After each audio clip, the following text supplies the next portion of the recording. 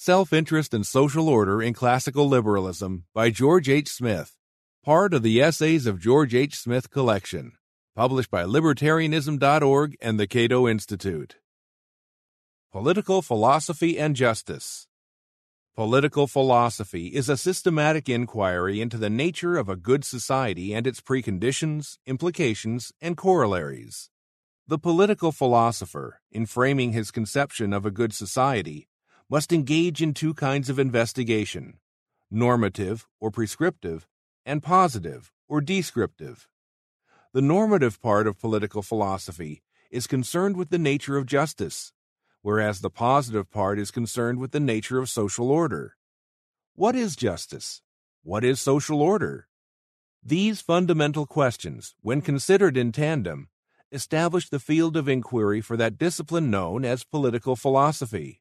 Another descriptive feature of political philosophy is its theory of human nature, which is the ultimate foundation for everything else. I discuss this issue in later chapters. We sometimes think of political philosophy as essentially prescriptive, while neglecting its descriptive features. This is an understandable oversight, for justice has traditionally been regarded as the core concept of this discipline. But no theory of justice can be, or ever has been, defended without a corresponding theory of social order. This latter may be tacitly assumed or implicitly contained within a theory of justice, but it is there nonetheless. A philosopher may be unaware of these descriptive elements. He may not have clearly formulated his theory of social order or worked out its implications, but he cannot avoid the fact that justice is a social concept. A theory of justice expresses an ideal relationship, that is, a relationship that ought to exist, between two or more individuals. We can act unjustly only toward others, never toward ourselves.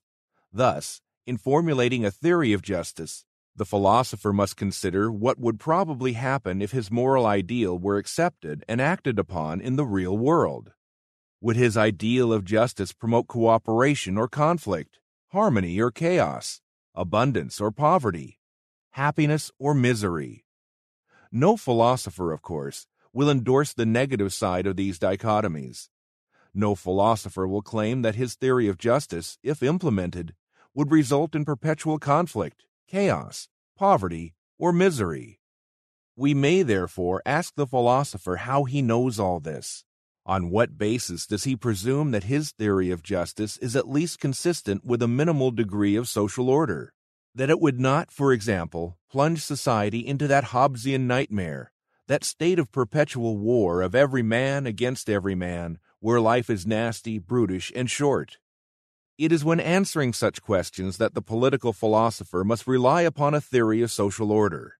And this is where the philosopher must venture beyond his native domain of ethics into the foreign territories of sociology, economics, social psychology, and other human sciences. Political philosophies may be divided into two broad categories or ideal types. The first assigns to political theory the limited task of determining those general conditions that are necessary for a good society. The second assigns to political theory the more expansive task of determining not only those conditions that are necessary for a good society, but those that are sufficient as well. By necessary, I mean those conditions without which a good society cannot exist.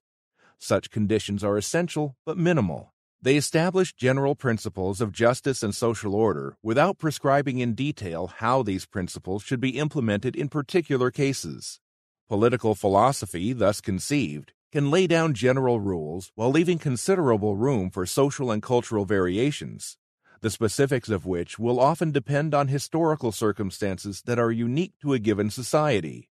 By sufficient, I mean those conditions that will result in the best of all possible societies. In contrast to a theory of necessary conditions, which specifies the preconditions of a good society, a theory of sufficient conditions attempts to draft a social blueprint in effect, often in considerable detail. Or to use the more familiar terms, a theory of sufficient conditions is a theory of social planning. A theory of necessary conditions will tend to generate a model of the open society, whereas a theory of necessary and sufficient conditions will tend to generate a model of the closed society. These conflicting models result from the inner logic of ideas. To offer a sketch of what is minimally necessary for a good society is to leave considerable room for diversity, variation, and change. But the available space for individuality will progressively decrease as additional details transform what had been a sketch into a veritable blueprint for the good society. To enumerate the particular details, the sufficient conditions, of a good society is effectively to prohibit individuality and social change. A planned society, a society in which sufficient conditions are politically determined and coercively imposed, is closed to the spontaneous innovations of free association. We see this in the utopian writings of Plato and his many admirers. A utopian society is a perfect society, one that has been carefully designed by a wise and beneficent lawgiver. Any deviation from perfection must necessarily be for the worse. So social change, which in this scheme is but another name for social degeneration, must be arrested at all costs. And this, in turn, requires the suppression of individuality. The individual's pursuit of happiness, that powerful and unpredictable agent of social change, must be subordinated for the sake of a good society, as specified in the utopian blueprint of sufficient conditions. The difference between these models of political philosophy is reflected historically in two different meanings of the word political. The Greek polis, from which our word political is derived, referred to many aspects of the ancient Greek city-state in addition to its government, to its religious, familial, and educational institutions, for example. Most Greek philosophers, most notably Aristotle, did not distinguish between the political and the social, but used political to denote all kinds of institutions, whether coercive or voluntary. Thus, where Aristotle said that man is naturally a political animal, later Aristotelians would sometimes substitute social animal or social and political animal. The older, more expansive meaning of political, which included every kind of institution, tended to generate a theory of sufficient conditions. Over time, however, philosophers began to distinguish the political sphere of governmental coercion from the social sphere of voluntary interaction. It was during this development that philosophers adopted a more restrictive view of political philosophy as a theory of necessary conditions for a good society. The political sphere of coercion was now set apart from the social sphere of voluntary association, and it became a major task of political philosophy to establish a bright line between the two spheres. This was the perspective adopted by classical liberals. They agreed with John Milton's comment in Areopagitica, 1644. Here the great art lies, to discern in what the law is to bid restraint and punishment, and in what things persuasion only is to work. According to classical liberals, a theory of justice should define and delimit the proper sphere of government, the realm of legitimate coercion, in contradistinction to the social realm of voluntary interaction. A government should concern itself only with matters of justice, while leaving individuals free to pursue their own values in religious, economic, and personal affairs. This meant that the primary task of political philosophy, strictly speaking, is to determine the nature of a just society rather than a good society per se. Adam Smith clearly expressed this distinction in The Theory of Moral Sentiments, 1759, 6th edition, 1790. Where he discussed that remarkable distinction between justice and all the other social virtues. The obligations of justice may be extorted by force, whereas the social virtues of beneficence, those affiliated with friendship, charity, generosity, and the like, should depend solely on advice and persuasion. Indeed, for equals to use force against one another in an effort to compel the observance of social virtues other than justice would be thought the highest degree of insolence and presumption. Justice, according to Smith, is necessary for the very existence of society. Even if people interacted for no reason other than personal gain, narrowly conceived, a society that enforces the rules of justice could function satisfactorily. But a just society is not necessarily the best possible society. The moral quality of a just society will depend on the voluntary social virtues, which Smith subsumed under the label beneficence, practiced by its members. Society may subsist among different men, as among different merchants, from a sense of utility, without any mutual love or affection. And though no man in it should owe any obligation apart from justice, or be bound in gratitude to any other, it may still be upheld by a mercenary exchange of good offices according to an agreed valuation. Society may subsist, though not in the most comfortable state, without beneficence, but the prevalence of injustice must utterly destroy it. Beneficence is the ornament which embellishes, not the foundation which supports the building, and which it is, therefore, sufficient to recommend, but by no means necessary to impose. Justice, on the contrary, is the main pillar that upholds the whole edifice. If it is removed, the immense fabric of human society must in a moment crumble into atoms. From this libertarian perspective, political philosophy is concerned with the nature of a good society only insofar as it establishes conditions that are necessary, but not sufficient, for a good society. Political philosophy addresses the nature of a just society. Whether the members of that society practice other moral virtues that render the society good, rather than merely tolerable, will depend on their voluntary decisions and actions. Those issues fall within the purview of ethics in the broadest sense. They are not matters of political philosophy per se. Having laid this groundwork, I will now address an obvious and common objection to the libertarian conception of a just society.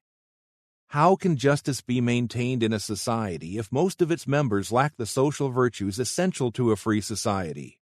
If, for example, most people are looking for any opportunity to cheat or rob others, and are restrained only by the fear of legal punishment, then the foundation of social order will be precarious indeed. If we are free to make our own decisions in pursuit of our own interests, so long as we respect the equal rights of others, then why would we ever respect the moral autonomy of others, their rights, except incidentally, as when we deem voluntary interaction conducive to our own ends, or when we fear the legal consequences of aggression? Even if, as Adam Smith argued, a just society could exist without the social virtues of beneficence, what kind of society would it be? Would any reasonable person really want to live in that kind of society? Problems like these underlie most arguments in favor of a government that does more than enforce the rules of justice, a government that also promotes social virtues through education, vice laws, and so forth. Every libertarian knows those arguments, so I will not repeat them here. But we should understand how the traditional debates over self-interest have influenced this controversy.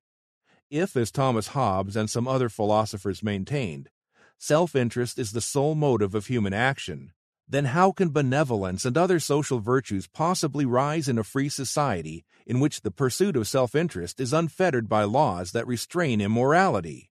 What is the origin of our social passions, and to what extent can those passions hold our purely selfish inclinations in check?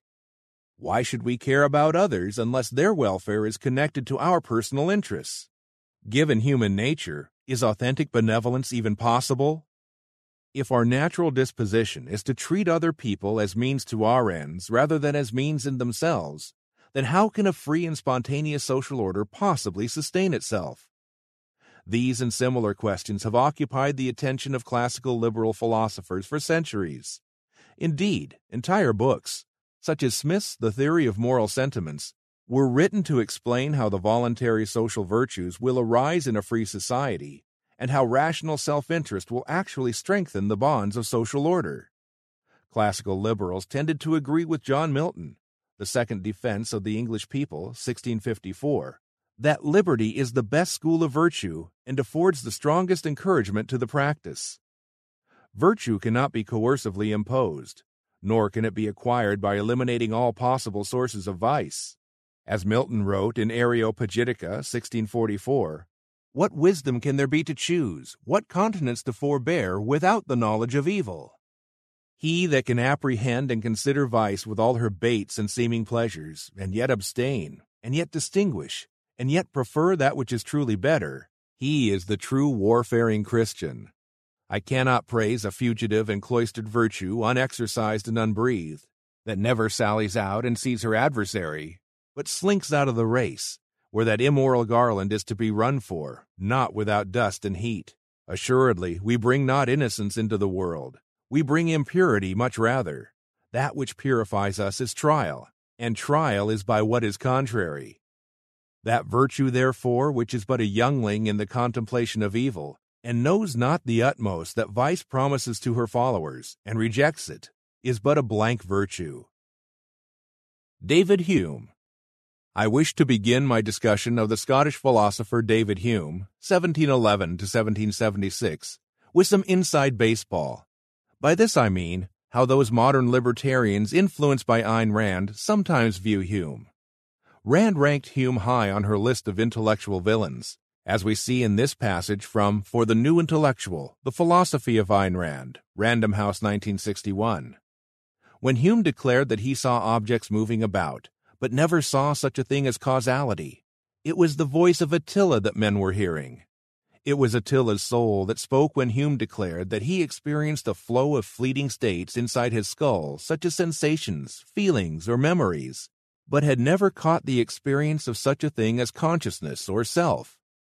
When Hume declared that the apparent existence of an object did not guarantee that it would not vanish spontaneously next moment, and the sunrise of today did not prove that the sun would rise tomorrow, when he declared that philosophical speculation was a game, like chess or hunting, of no significance whatever to the practical course of human existence, since reason proved that existence was unintelligible and only the ignorant maintained the illusion of knowledge. All of this accompanied by vehement opposition to the mysticism of the witch doctor and by protestations of loyalty to reason and science. What men were hearing was the manifesto of a philosophical move that can be designated only as Attilaism. Although I would not associate Hume's epistemology with Rand's literary ideal type of Attila, and though I might disagree with Rand's characterization in other respects, I share her low estimation of Hume's theory of knowledge, which I regard as quite crude, as when Hume treats ideas as nothing more than faint images of impressions, i.e. perceptions. Although Hume's theory is sometimes represented as a continuation of Lockean empiricism, John Locke's careful analysis of abstractions in An Essay Concerning Human Understanding, 1690, which resembles Rand's approach in some respects, is far superior to anything found in Hume.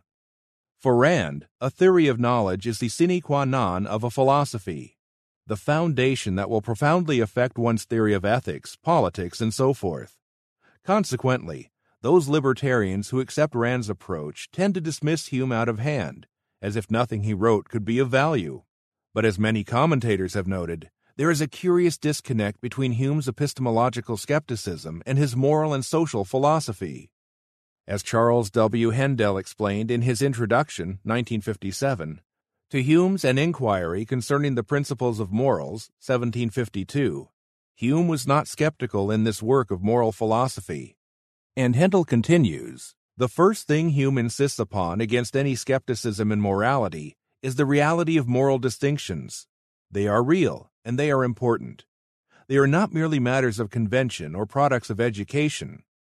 They originate naturally in the life of man in society.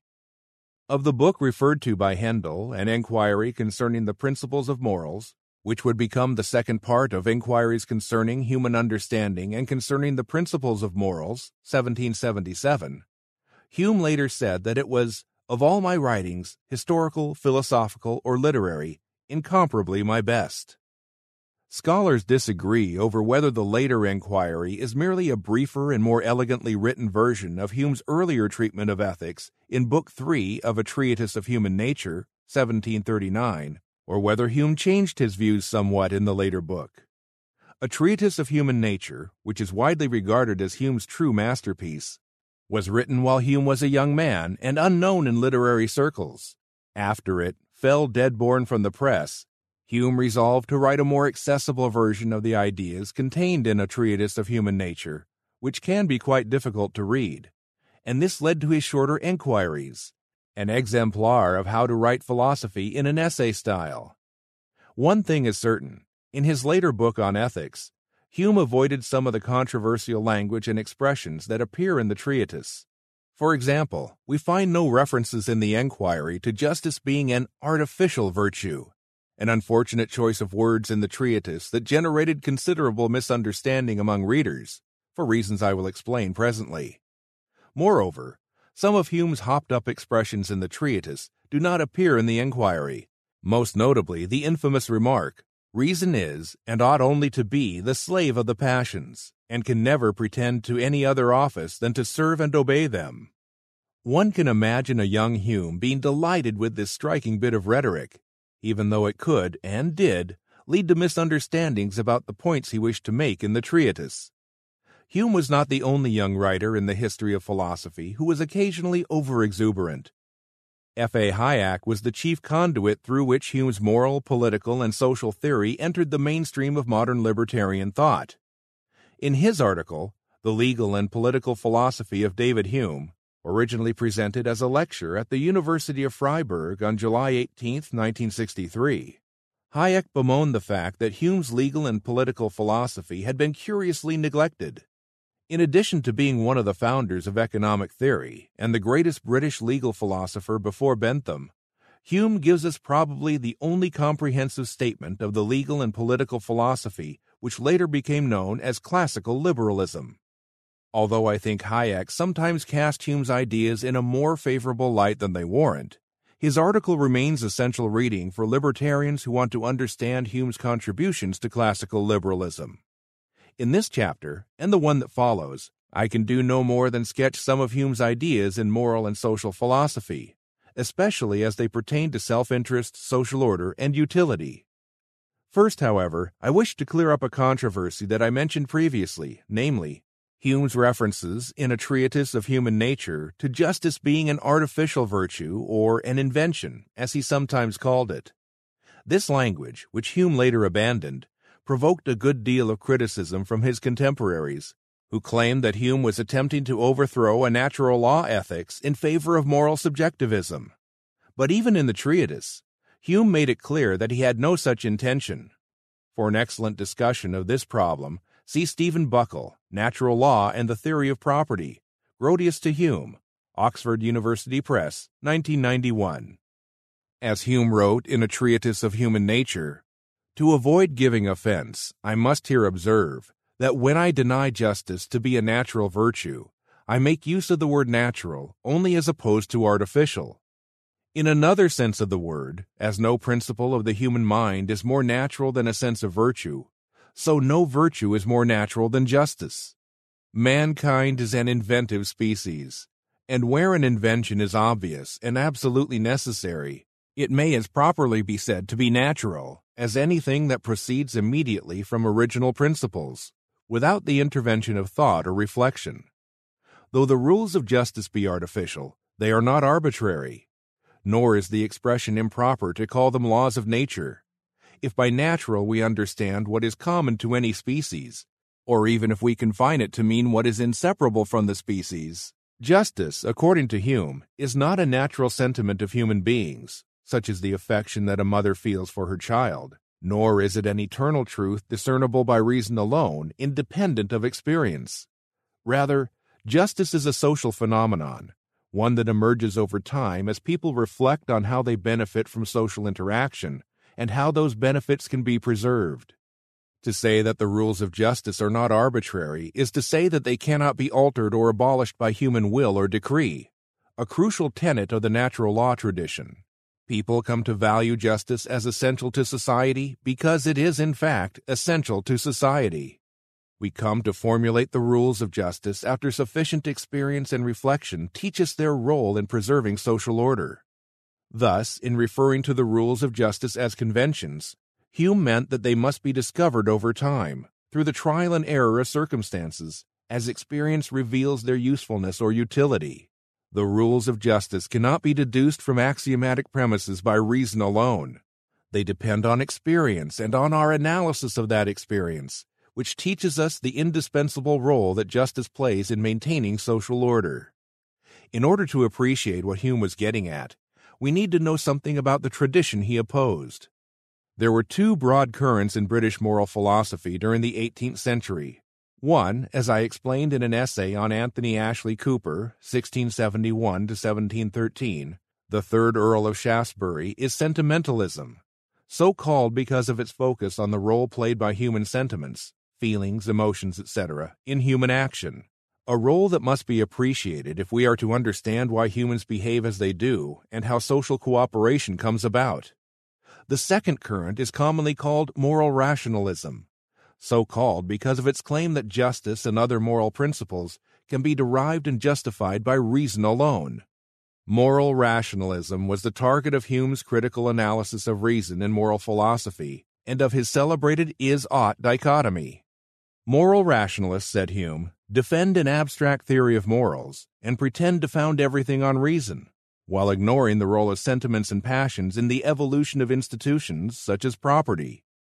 According to moral rationalism, our notions of virtue and vice, right and wrong, justice and injustice, have their origin in reason alone, in the same way that our scientific and mathematical notions originate in reason. Our practical knowledge of ethics, like the theoretical knowledge of mathematics, can be logically demonstrated according to rationalists. Both are based on the eternal and unalterable relations of their respective subject matters. Moral obligation, in this view, is a species of rational obligation. Just as we are constrained to accept mathematical propositions when their truth becomes evident to the mind, so we are similarly constrained to accept ethical prescriptions. The approach to which Hume objected is found in the writings of Samuel Clarke, a well-known philosopher and theologian of the time. Another rationalist was William Wollaston, an influential 18th-century philosopher specifically mentioned by Hume. According to Clarke, Discourse upon Natural Religion, 1706, there is a rule of equity stating that we so deal with every man as in like circumstances we could reasonably expect he should deal with us. The human understanding naturally submits to a demonstrated truth. It is not a matter of will, for example, whether we believe that twice 2 equals 4. Once we clearly understand what numbers mean and how they are related mathematically, we have no choice but to accept the proposition 2 plus 2 equals 4 as necessarily true. Similarly, once we understand the nature of human beings and their social relationships, we have no choice but to accept the truth of basic moral propositions, such as the rule of equity. Quoting Clarke, "For as the addition of certain numbers necessarily produces a certain sum, so in moral matters there are certain necessary and unalterable respects or relations of things which have not their original from arbitrary or positive constitution, but are of eternal necessity in their own nature." The following argument by Clarke was typical of moral rationalists. The reason which obliges every man in practice so to deal always with another, as he would reasonably expect that others should in like circumstances deal with him, is the very same as that which forces him in speculation to affirm that if one line or number be equal to another, that other is reciprocally equal to it. Iniquity is the very same in action as falsity or contradiction in theory, and the same cause which makes one absurd makes the other unreasonable. Whatever relation or proportion one man in any case bears to another, the same that other, when put in like circumstances, bears to him. Whatever I judge reasonable or unreasonable for another to do for me, by the same judgment, I declare reasonable or unreasonable that I in the like case should do for him. And to deny this in either word or action is as if a man should contend that, though 2 and 3 are equal to 5, yet 5 are not equal to 2 and 3. It was in reaction to his kind of hyper-rationalism that the sentimentalists, such as Shaftesbury, Hume, and Adam Smith, proposed an alternate psychological and sociological theory of justice, one that took into account the role of human passions in the genesis of moral principles and social institutions, such as private property. I will examine this approach as developed by Hume in the next chapter. David Hume on justice. Why is society advantageous to man? Because, said David Hume, we require for our survival and well-being many things that we cannot easily, if at all, provide for ourselves, but that require the cooperation of others. 3 factors are primarily responsible for the benefits of social cooperation. First, the division of labor increases the productive capacity of society beyond that which could be achieved separately by its members. Second, specialization enables us to improve our skills beyond what would be possible in a solitary state. Third, society provides a remedy in times of emergency, as when illness or a natural disaster leaves us destitute. In society, Such emergencies will bring friends and family to our aid, whereas they would probably cause our death in a solitary condition. Society, therefore, helps us in three basic ways. First, it combines and coordinates the labor of many people, and thereby increases our own economic power. Second, it enhances our personal abilities by permitting us to concentrate on a specialized area. Third, it vastly improves our security by providing various sources of support and assistance during emergencies. 'Tis by this additional force, ability, and security that society becomes advantageous. The mere existence of these benefits is not enough, however. People must become aware of why they are advantageous if these benefits are to be sustained in the long run. And this knowledge could not have been attained through reason alone. Why? Because the beneficial consequences of social cooperation are remote and obscure, rather than immediately obvious. So how is this knowledge first acquired? Here, Hume pointed to that natural appetite betwixt the sexes as the preeminent cause of the habit of social cooperation. Our natural sexual impulses, by producing children, create the miniature society of family members. The parents are stronger than their offspring, and so are able to enforce their wills. But they also have a natural affection for their children, which causes them to moderate their power.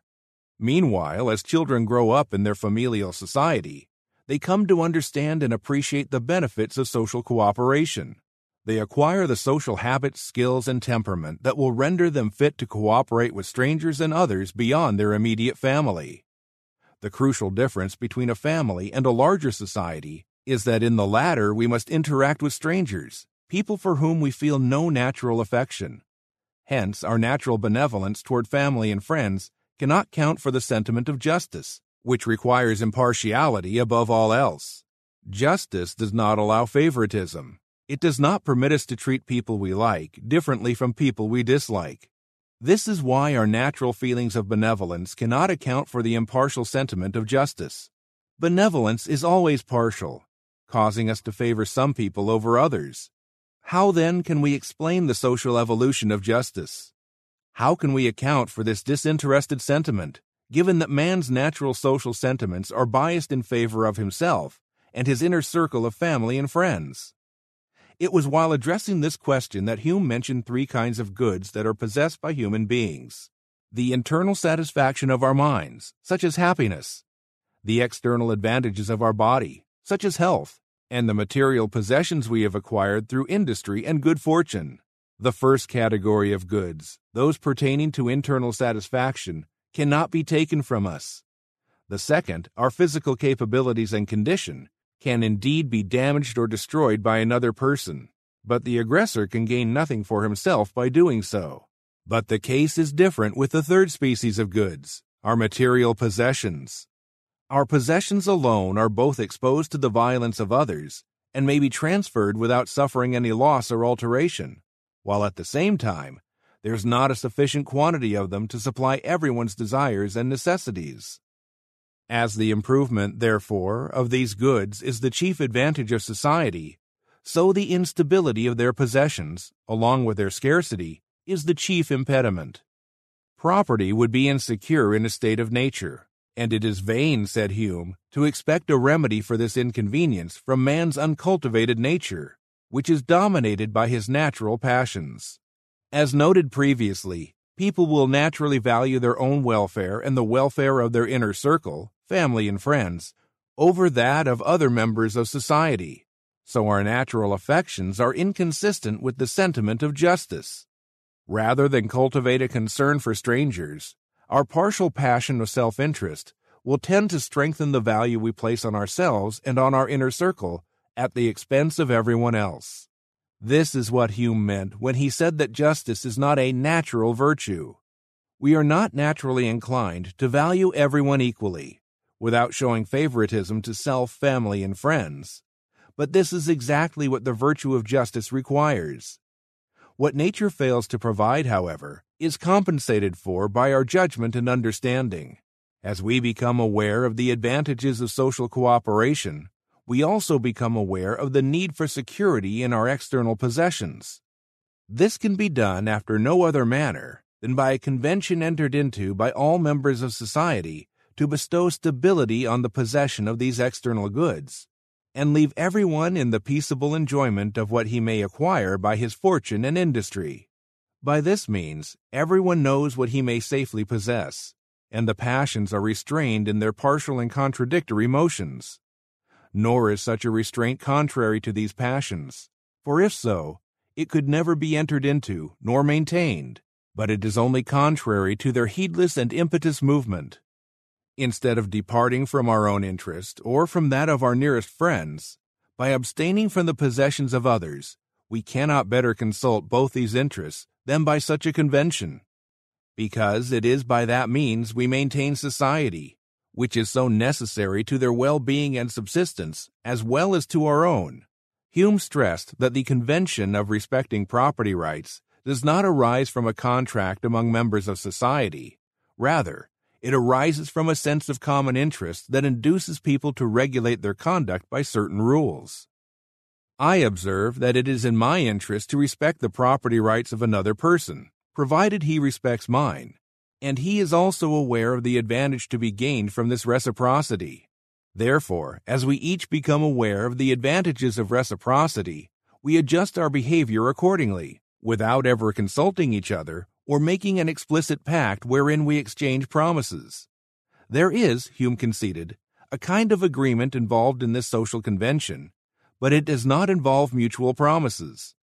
My actions are taken with a view to your actions and are predicated on the expectation that you will behave in a certain way, but I never promise you that I will act in a certain manner, nor do you promise me. Hume compared this situation to two men rowing a boat. Each man exerts labor on the supposition that the other will do likewise, and each adjusts his movements to the movements of the other. But all of this occurs without an exchange of promises or an explicit agreement between the two men. The cooperation is spontaneous and implicitly understood, not planned in advance and expressed in promises or a contract. Property rights, therefore, arise over time, as people become sensible of the needs for security, and as they become aware that this security can best be achieved by respecting the property rights of everyone in society.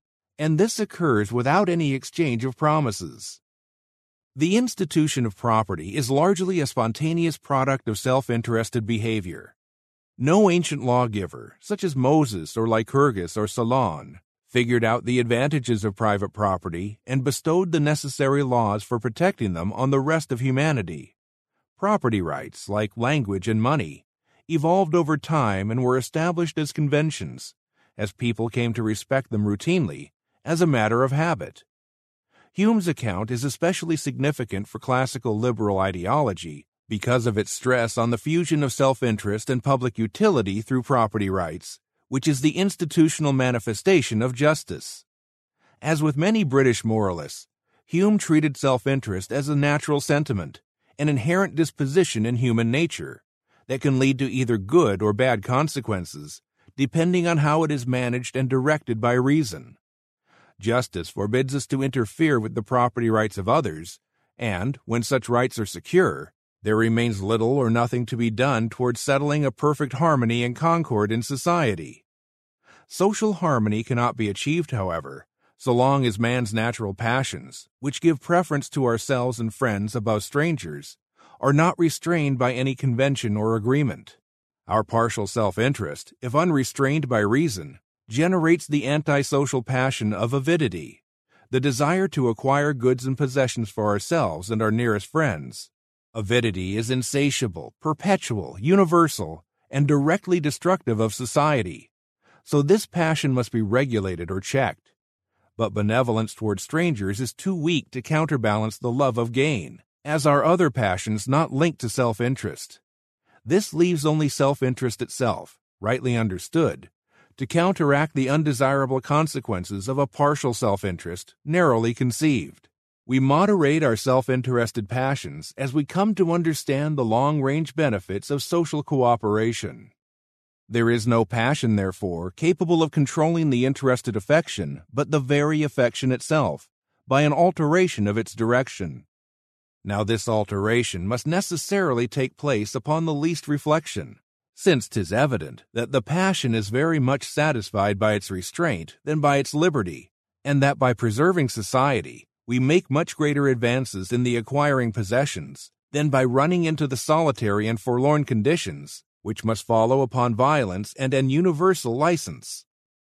That self-interest must restrain and regulate itself leads to an interesting observation about its moral status. Whether self-interest be deemed virtuous or vicious has no bearing whatever on the origin of society, according to Hume. Whether we view man's social nature as arising from his virtues or vices does not alter the fact that the self-interested passions are too strong to be checked by anything other than themselves. The key issue, therefore, does not concern the goodness or wickedness of human nature, but the degrees of man's sagacity or folly. The self-interested passion of avidity restrains itself by the establishment of property rights, a rule for the stability of possessions. Nothing is more simple and obvious than the need for this rule. Every parent understands its role in maintaining peace among his children, and it will quickly improve as the society becomes larger. Hume, therefore, dismissed the possibility that men could long remain in that savage condition which precedes society. On the contrary, his very first state and situation may justly be esteemed social. The supposed pre-social state of nature, the Hobbesian condition of perpetual strife, is a philosophical fiction, an abstraction that never did, nor ever could, exist in reality. It is a hypothetical model concocted by philosophers in which the two principal parts of human nature, the affections and the understanding, are mentally separated, and the former considered in isolation from the latter. To imagine human beings as being driven solely by their affections, without any direction from their understanding, is necessarily to incapacitate them for social life. In short, according to Hume, the rules of justice are artificial, in the sense that they do not spring naturally from innate sentiments and dispositions. Instead, the rules of justice emerge as we reason about the lessons of experience, which teach us that justice is an indispensable condition for social order and harmony. Justice cannot be deduced from the nature of rational beings alone, as moral rationalists maintained. We must also take into account the non-rational features of human nature, such as our natural sentiments, and the external conditions in which people find themselves, such as the requirements imposed by economic scarcity. Thomas Hobbes. Elsewhere, I have written the following about Anthony Ashley Cooper, 1671 to 1713, the third Earl of Shaftesbury. He was especially critical of a doctrine known as psychological egoism, which insisted that all human actions are necessarily self-interested. In one respect, Shaftesbury did not object to this primitive hedonistic analysis, since all human action is motivated by the desire to attain happiness or satisfaction of the self in some sense. Nevertheless, it is a serious error to suppose that all human actions are motivated by self-interest, as that term is commonly understood. Psychological egoism is a modern label. During the 18th century, David Hume and others frequently called the same idea the selfish system. This is the doctrine that all human actions, however other-regarding or disinterested they may seem, are in fact motivated by consideration of self-interest. There is also a theory known as psychological hedonism, according to which all actions are motivated by the desire for pleasure or personal satisfaction, but I will ignore that approach for now. Those leading 18th century philosophers who criticized psychological egoism, e.g. Shaftesbury, Francis Hutcheson, Joseph Butler, David Hume, and Adam Smith, were typically classical liberals who wished to rebut the theories of Thomas Hobbes, 1588 to 1679, especially as explained in his masterpiece, Leviathan, 1651. Hobbes, according to his liberal critics, had parlayed psychological egoism into a defense of absolute sovereignty, along with the corollary doctrine that individuals must surrender their rights and obey an absolute government unconditionally in order to maintain social order. Thus, by attacking psychological egoism, Hobbes's critics hope to undermine his defense of absolutism at its root. So what is the relationship between psychological egoism and political absolutism? I will consider this issue presently, but first I should call attention to a possible glitch. According to some modern Hobbesian scholars, Hobbes was not a psychological egoist at all. Contrary to the many critics who linked him to the selfish system, Hobbes did not in fact believe that every motive can ultimately be reduced to self-interest. An able defender of this interpretation was the moral philosopher Bernard Goethe. In his introduction to Man and Citizen, translations of two earlier works by Hobbes, De Homine and De Cive, published in 1972 by Anchor Books, Goethe argued that the Hobbesian approach is not psychological egoism. Rather, Hobbes merely argued that other regarding motives, such as benevolence, play a minor role in human affairs. Their influence is limited and cannot be used as a foundation upon which to build a state. This is not the place for me to debate this issue, even if I were inclined to do so, except to note that many passages by Hobbes definitely point in the direction of psychological egoism, whereas others seem to support Goethe's interpretation. Suffice it to say that Hobbes, who was a bear for consistency in philosophical reasoning, did not always practice what he preached.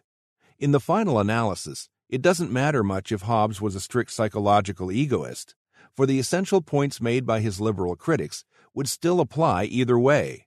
His psychological theories were quite crude in any case, even by 17th century standards, and they sometimes gave the appearance of having been concocted ad hoc, as a rationale for vesting absolute power in a state.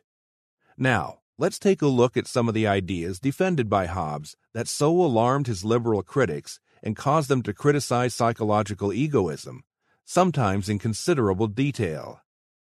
In Deceive the Citizen, 1642, Hobbes denied the common maxim that man is naturally a social animal.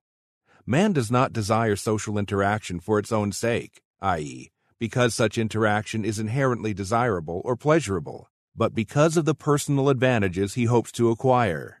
These gains are both material and psychological. In addition to the desire to profit from commerce and the like, which is motivated largely by our jealousy toward those who possess more than we do, social interaction also caters to our vanity, as we revel in the attention, praise, and esteem we receive from others. Hobbes's cynical view of human nature is painfully evident throughout his writings, and to reinforce and illustrate this cynicism, Hobbes sometimes invited readers to imagine themselves in certain situations. Suppose you are at a social gathering. Your primary reason for participating in a conversation will be to get something from others or to puff yourself up. You will hope to receive some honor or profit from it. You may, for example, attempt to stand out by telling a funny story, often at the expense of someone else. Friends who are not present may have their whole life, sayings, and actions examined, judged, condemned. Even participants who leave the gathering early may be the butt of sarcasm and ridicule, and all this for no reason other than to amuse their supposed friends. And these are indeed the true delights of society, according to Hobbes. Hobbes was a witty fellow, but however humorous these and similar observations may be, it would be a mistake to dismiss them as mere witticisms.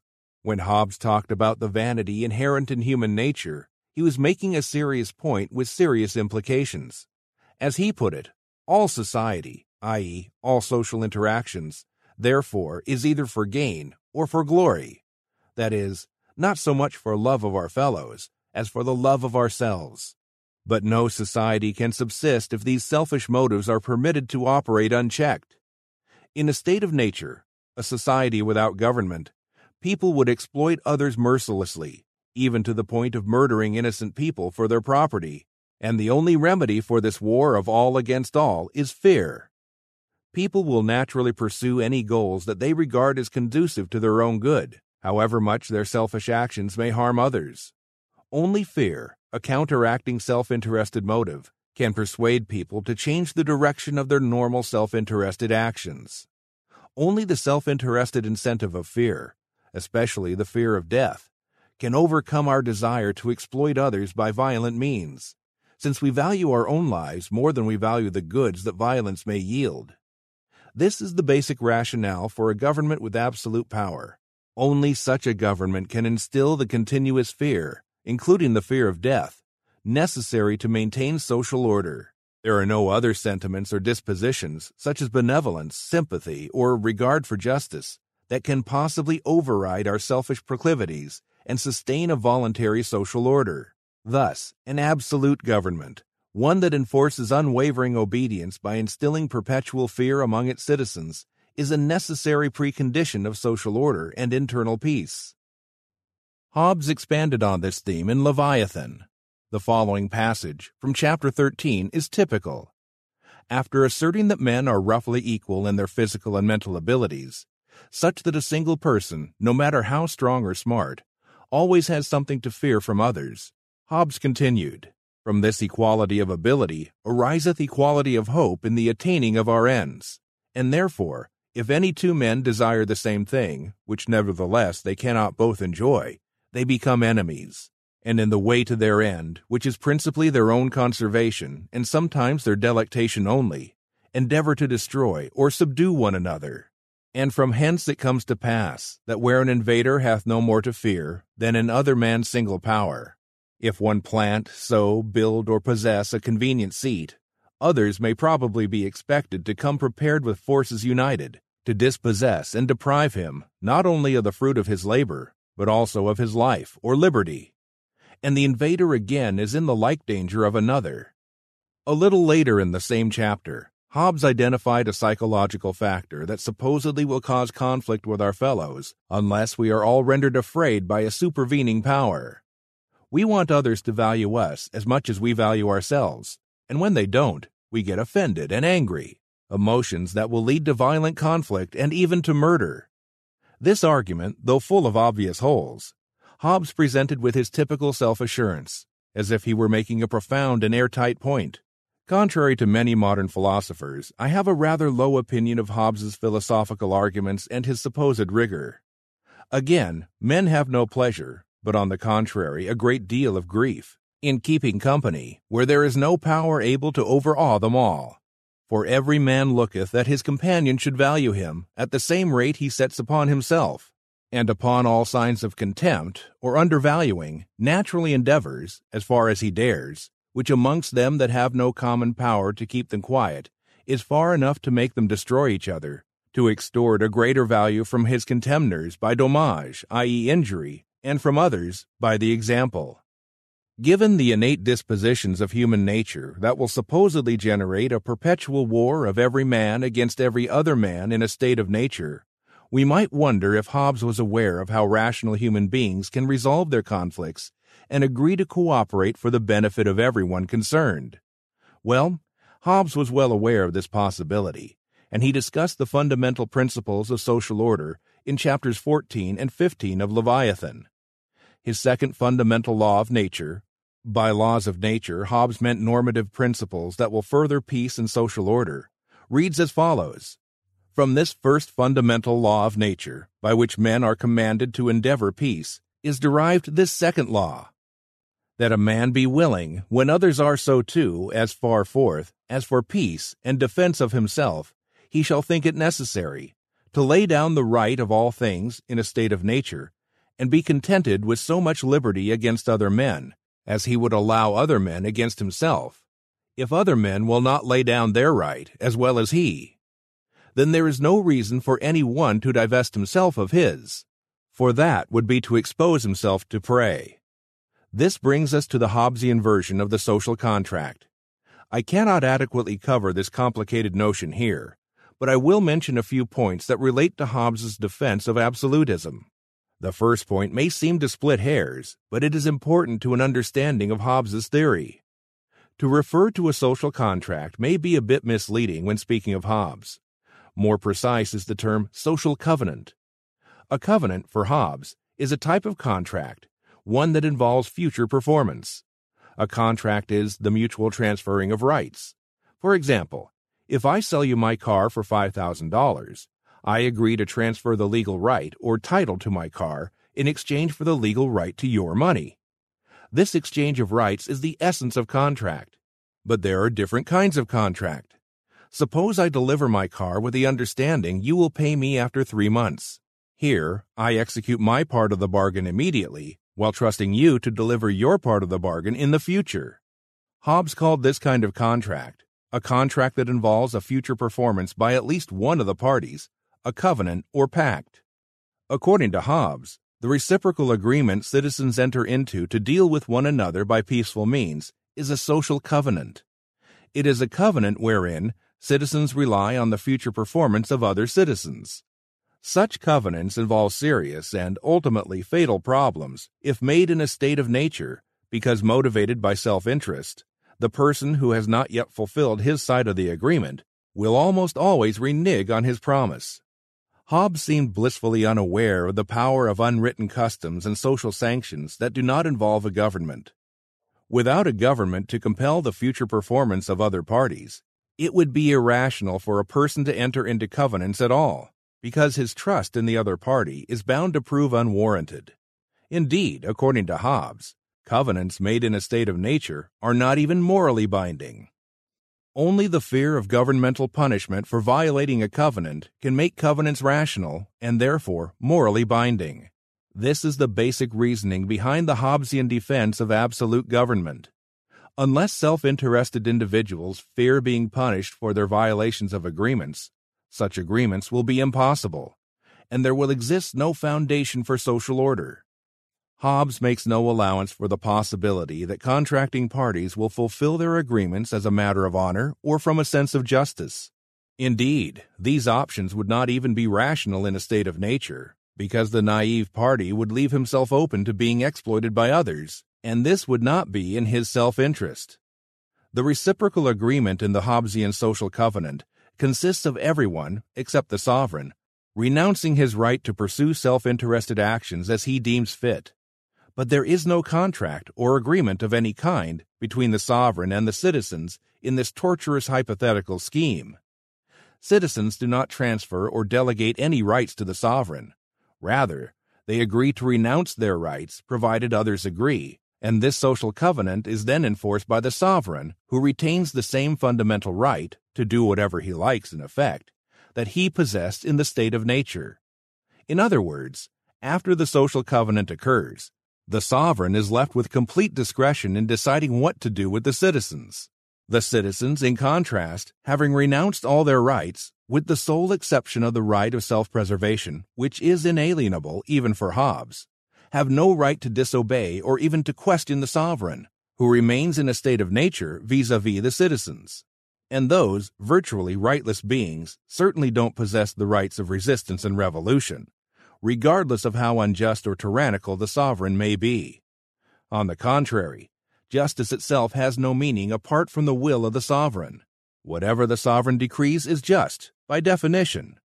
We can now understand why Hobbes painted a terrifying picture of a society without government. If people are to submit unconditionally to an absolute ruler, their only alternative, a state of nature, must be sufficiently horrible to justify this drastic measure. Hobbes admitted that men will agree to the social covenant from fear alone, specifically, the fear of death in a war of all against all. But covenants, motivated by fear, he insisted, are still binding. I have presented this summary so that readers unfamiliar with Hobbes will appreciate why so many liberal philosophers targeted him for attack. Although Hobbes did not spawn many disciples per se, parts of his analysis found their way into the writings of other important philosophers, as we see in the work of Samuel Pufendorf, 1632 to 1694, on international law. We even find some aspects of the Hobbesian approach to self-interest in the libertarian classic Cato's Letters, by John Trenchard and Thomas Gordon, 1720-17. Some key Hobbesian ideas influenced later sociological thinking, as we see in the work of Ferdinand Tönnies, 1855 to 1936, and Hobbesian elements are evident in some modern economic theories. Those economists who invoke Hobbes frequently show little understanding of his ideas. As I noted at the beginning of this chapter, liberal philosophers thought it necessary to attack not only Hobbes's political conclusions, but also the premises on which he built those conclusions. Chief among those premises was the Hobbesian notion of self-interest, and how that supposedly ubiquitous motive renders social order impossible unless it is severely restrained by the fear of an absolute government. I discuss some of those criticisms, especially as they pertain to psychological egoism, in the next chapter. The Selfish System. Given Nathaniel Branden's still fairly recent death, December 3, 2014, it is fitting to begin this discussion of psychological egoism, or the selfish system as it was called in earlier centuries, by referring to an article on this topic that Brandon wrote for the Objectivist newsletter, September 1962. In Isn't Everyone Selfish? Brandon stated the basic thesis of psychological egoism as follows. Since every purposeful action is motivated by some value or goal that the actor desires, one always acts selfishly, whether one knows it or not. Brandon had a remarkable ability to analyze philosophical and psychological issues in clear and concise terms, as we see in his treatment of psychological egoism. Near the end of his article, Brandon hit the nail on the head. The basic fallacy in the everyone is selfish argument consists of an extraordinarily crude equivocation. It is a psychological truism, a tautology, that all purposeful behavior is motivated. But to equate motivated behavior with selfish behavior is to blank out the distinction between an elementary fact of human psychology and the phenomenon of ethical choice. It is to evade the central problem of ethics, namely, by what is man to be motivated? This type of criticism by no means originated with Brandon. On the contrary, similar criticisms go back at least to the early 18th century, as I pointed out with regard to Shaftesbury in the previous chapter. And as I explained in that chapter, classical liberals were especially concerned to rebut psychological egoism because they associated it with the political teachings of Thomas Hobbes, who used it to buttress his case for absolute sovereignty.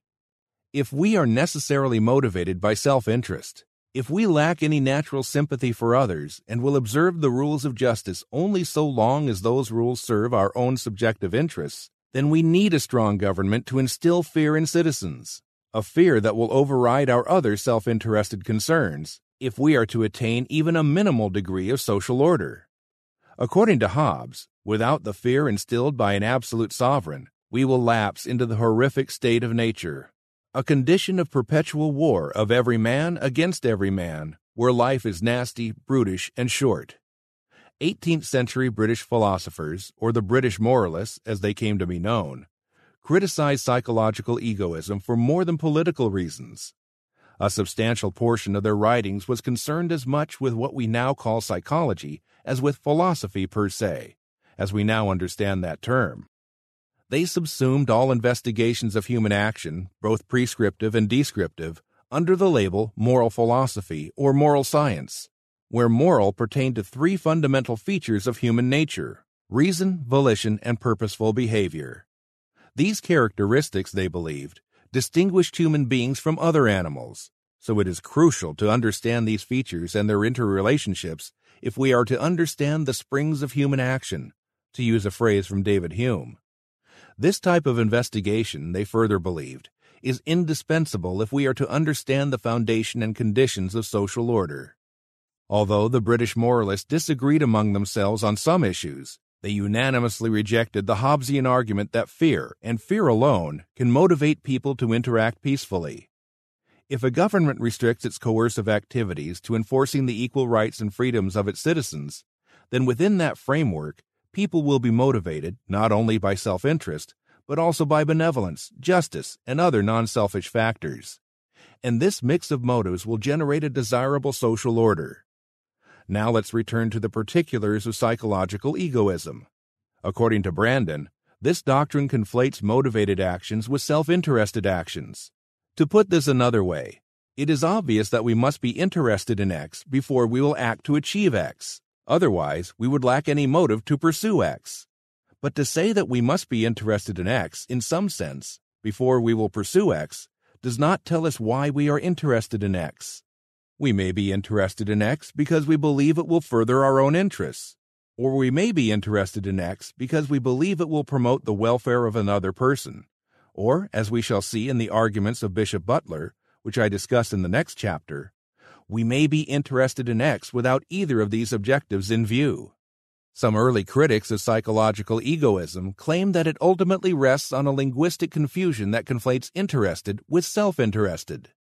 For example, the Scottish philosopher and sociologist Adam Ferguson, an essay on the history of civil society, 1767, wrote that this supposed selfish philosophy, while masquerading as a significant insight into human nature, is actually nothing more than an obtrusion of a mere innovation in language.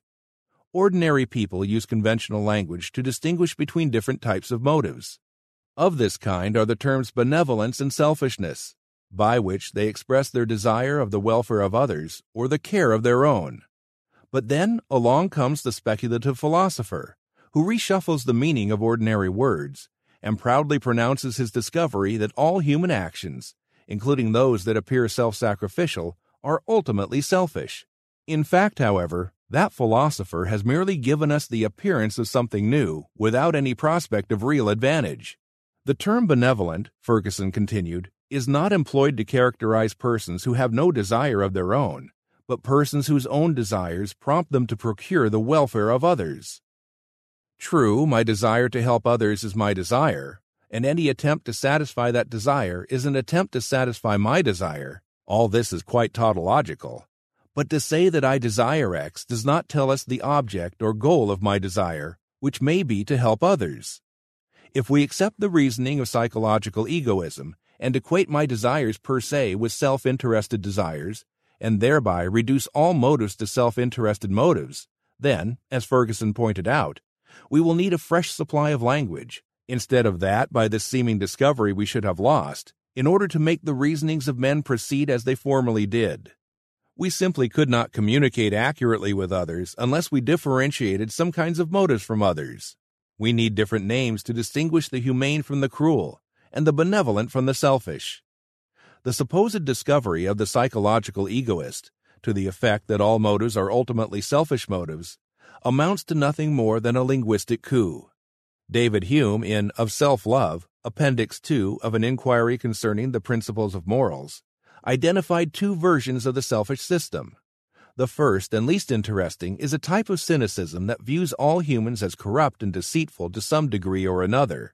Thus, when we appear or claim to be acting without a regard for our own interests, we are acting under false pretenses. If we donate liberally to charitable causes, this is not because we really care about anyone other than ourselves.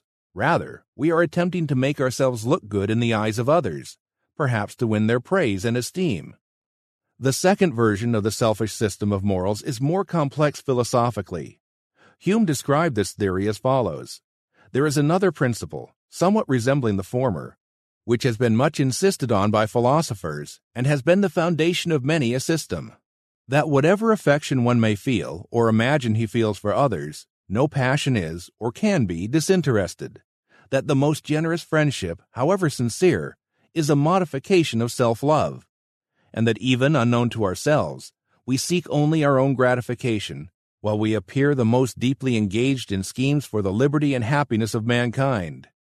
By a turn of imagination, by a refinement of reflection, by an enthusiasm of passion, we seem to take part in the interests of others, and imagine ourselves divested of all selfish considerations.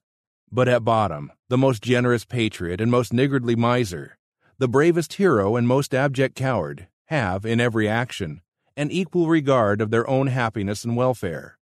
This version of psychological egoism does not deny that people sincerely believe that they are acting benevolently, without regard for their own interests. It does not dismiss all such claims as deceitful, self-serving pretense. Rather, it resorts to a psychological chemistry that, by analyzing other regarding motives into their true elements, teaches us that every action can be reduced to self-interest. A concern for oneself is the ubiquitous motive that has been twisted and molded by a particular turn of imagination into a variety of appearances. This is the type of psychological egoism that was commonly attributed to Hobbes, as when he defined pity as fear for oneself at the sight of another's distress. No matter how disinterested or other regarding our passions may seem to be, the philosophical chemist, through a rigorous analysis of our passions and motives, is able to uncover their true foundation in self-interest. Hume gave several interesting objections to this kind of analysis. Our distinctions between other regarding dispositions, such as benevolence and generosity, and our selfish passions are based on common language and observation, so they have a strong presumption in their favor. This presumption can be defeated only if some hypothesis is presented which, by penetrating deeper into human nature, is able to prove how our other regarding passions are nothing but modifications of our selfish passions. But all such demonstrations have hitherto proved fruitless, having been refuted many times by earlier philosophers. Although Hume did not mention Hobbes in this context, it was commonly and correctly said that Hobbes achieved his resolution of all motives into self-interested motives through arbitrary definitions. Given the repeated failures of the philosophical chemistry discussed by Hume, why did this enterprise prove so attractive to philosophers? Hume suggested that love of simplicity was largely to blame. Here, Hume was thinking of the Newtonian system, or the Galilean system in Hobbes' case, which had been able to explain diverse natural phenomena in terms of a few basic principles. But according to Hume, this method of simplification, though indispensable in physics, should not be applied uncritically to human action. When exploring human passions, our personal experiences of those passions are likely to yield the most reliable results, and any attempt to reduce all the various emotions to a perfect simplicity is bound to lead us astray. When a philosopher attempts to explain emotions by referring to some very intricate and refined theory, we have good reason to be extremely on our guard against so fallacious an hypothesis. After these preliminary methodological remarks, Hume proceeded to consider the possibility that humans can act from a disinterested benevolence. His points are essentially a summary of the ideas of Bishop Butler, a philosopher and theologian whom Hume admired and whose highly influential treatment of psychological egoism and human motives generally was the gold standard for the British moralists. I explore the psychological theories of that remarkable philosopher in the next chapter. Joseph Butler. Joseph Butler, 1692 to 1752, better known as Bishop Butler, was born into a Presbyterian family in Wantage, in the county of Berkshire, England. He enrolled in one of the many dissenting academies, private institutions that provided a university education for Protestant dissenters from the established Church of England, and remained there until age 23. Around that time, in 1715, Butler converted to the Anglican faith and entered Oriel College, Oxford, to study for holy orders. He found the intellectual life at Oxford stifling. "Our people here," he wrote to the Newtonian philosopher Samuel Clarke, "never had any doubt in their lives concerning a received opinion, so that I cannot mention a difficulty to them." But he stuck it out and graduated in 1718. Not long afterward, he was ordained deacon, then priest, and was appointed preacher at the Rolls Chapel in London. Butler was consecrated Bishop of Bristol in 1738. It was while preaching at the Rolls Chapel that Butler delivered his 15 sermons on human nature, which were published in 1726. A second edition followed in 1729. It is in these sermons that we find Butler's celebrated refutation of psychological egoism. See the previous chapter for an explanation of this doctrine. Although Butler was not a classical liberal, his extensive exploration of the relationship between self-love and benevolence influenced many 18th-century liberal philosophers. A case in point is David Hume, who, despite his religious skepticism, admired Butler, and not only for his sermons. Hume also respected Butler's Analogy of Religion, 1736, the most famous critique of deism ever written from a Christian perspective. As Ernest Campbell Mosner wrote in The Life of David Hume, 1954, page 110, the analogy was to remain the one theological work of the century that Hume was to deem worthy of serious consideration, and whose author was always to be highly respected by him. 18th-century philosophers were not alone in praising Butler's treatment of psychological egoism. We find the same esteem expressed by modern philosophers. For example, according to the English philosopher C.D. Broad, psychological egoism was killed by Butler. Broad continued, "Butler killed the theory so thoroughly that he sometimes seems to the modern reader to be flogging dead horses. Still, all good fallacies go to America when they die, and rise again as the latest discoveries of the local professors. So it will always be useful to have Butler's refutation at hand." In the preface to his sermons, Butler characterized what we now call psychological egoism as follows: "There is a strange affectation in many people of explaining away all particular affectations, and representing the whole of life as nothing but one continual exercise of self-love. Hence arises that surprising confusion and perplexity in the Epicureans of old, Hobbes, The author, Rochefoucauld, of Reflections, Sentences, et Maximes Morales, and this whole set of writers, the confusion of calling actions interested which are done in contradiction to the most manifest known interest, merely for the gratification of a present passion.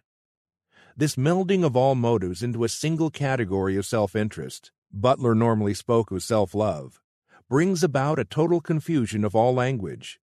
True, all desires are desires of the self, and in acting to satisfy a desire, we seek to satisfy a desire that belongs to the self, for no one can act but from a desire or choice or preference of his own.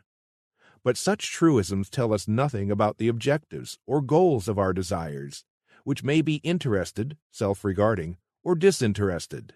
This, as I explained in the previous chapter, became the standard refrain among critics of psychological egoism. But Butler went far beyond this criticism. His sermons contain a fascinating account of the appetites, passions, affections, and propensities in human nature that must be taken into account when considering what constitutes happiness and a good life. Butler also made a significant contribution to the theory of conscience, a topic of great interest to 18th century British moralists.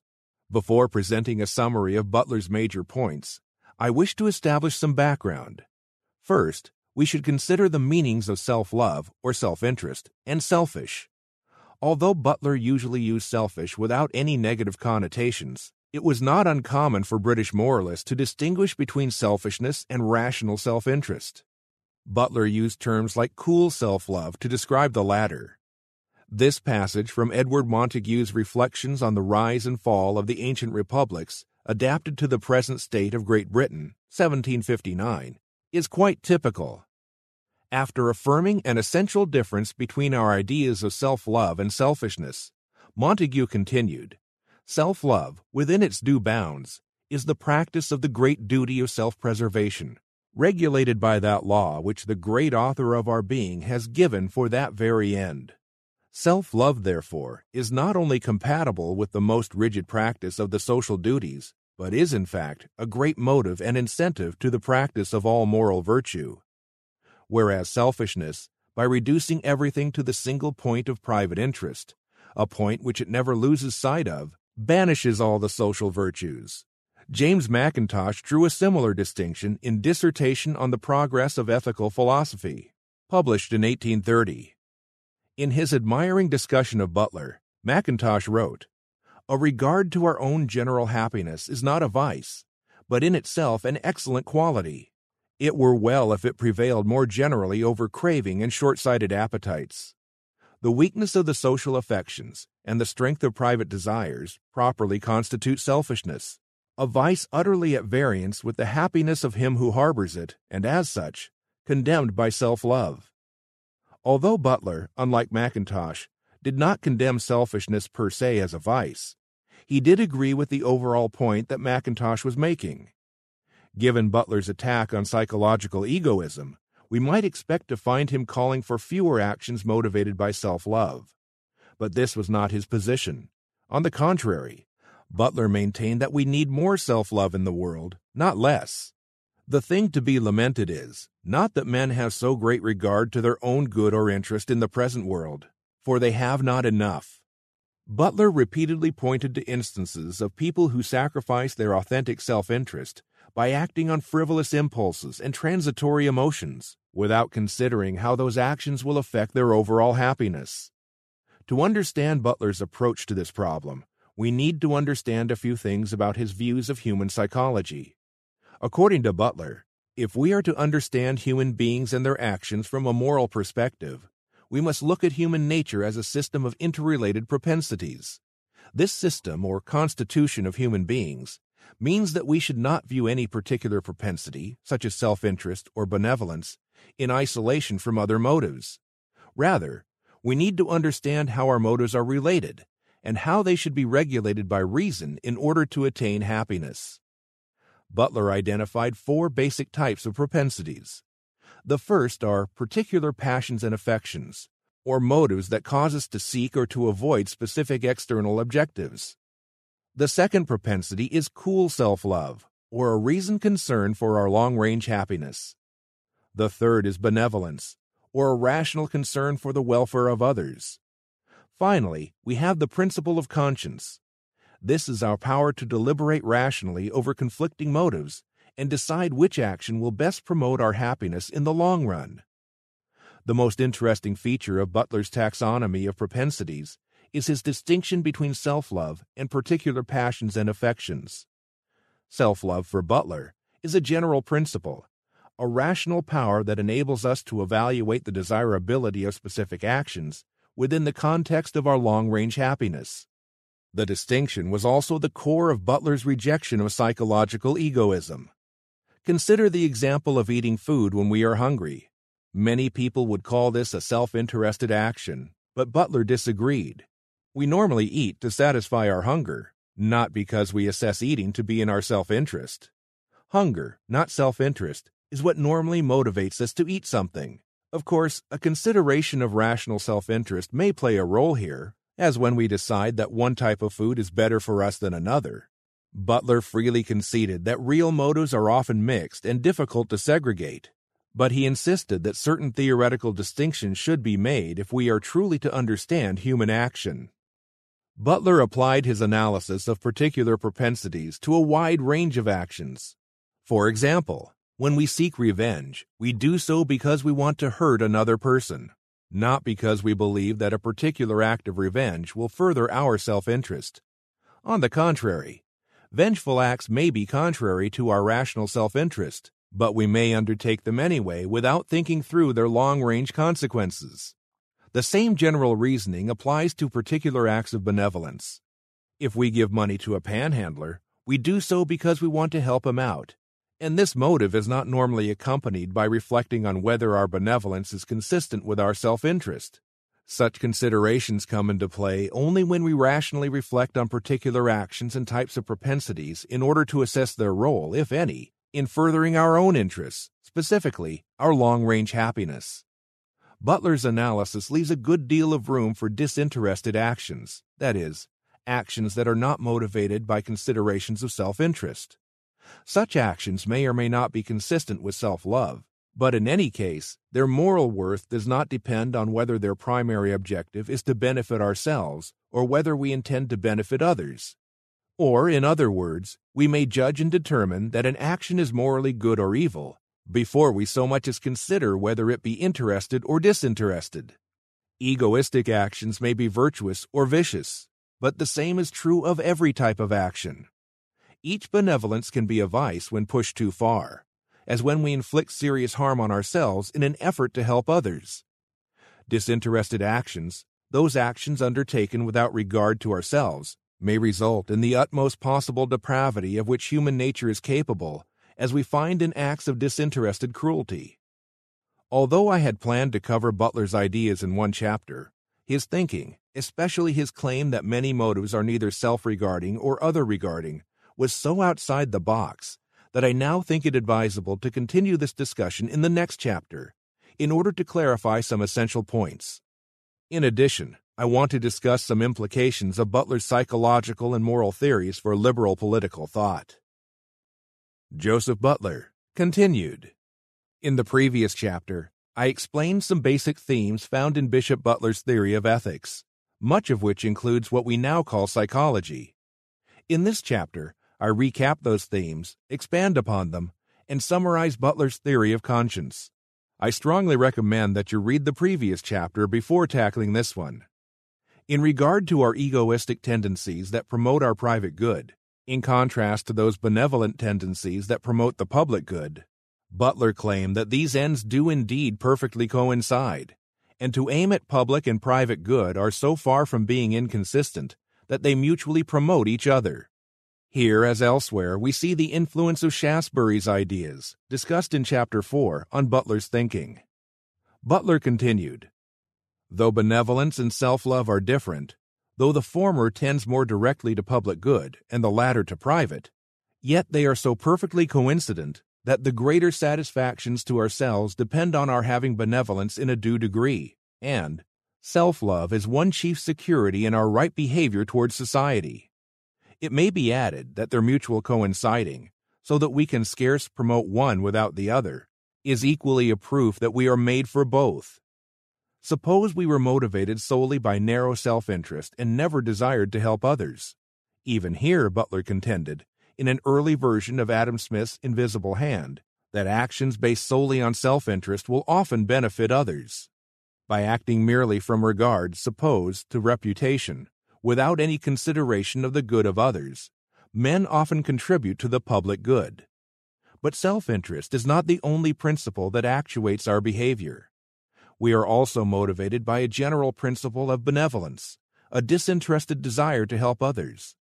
Introspection and experience reveal this other-regarding propensity of human nature with as much certainty as they reveal our self-regarding propensity. That disinterested benevolence motivates many of our actions is evident to common sense, so most people rarely, if ever, question the existence of the benevolent principle.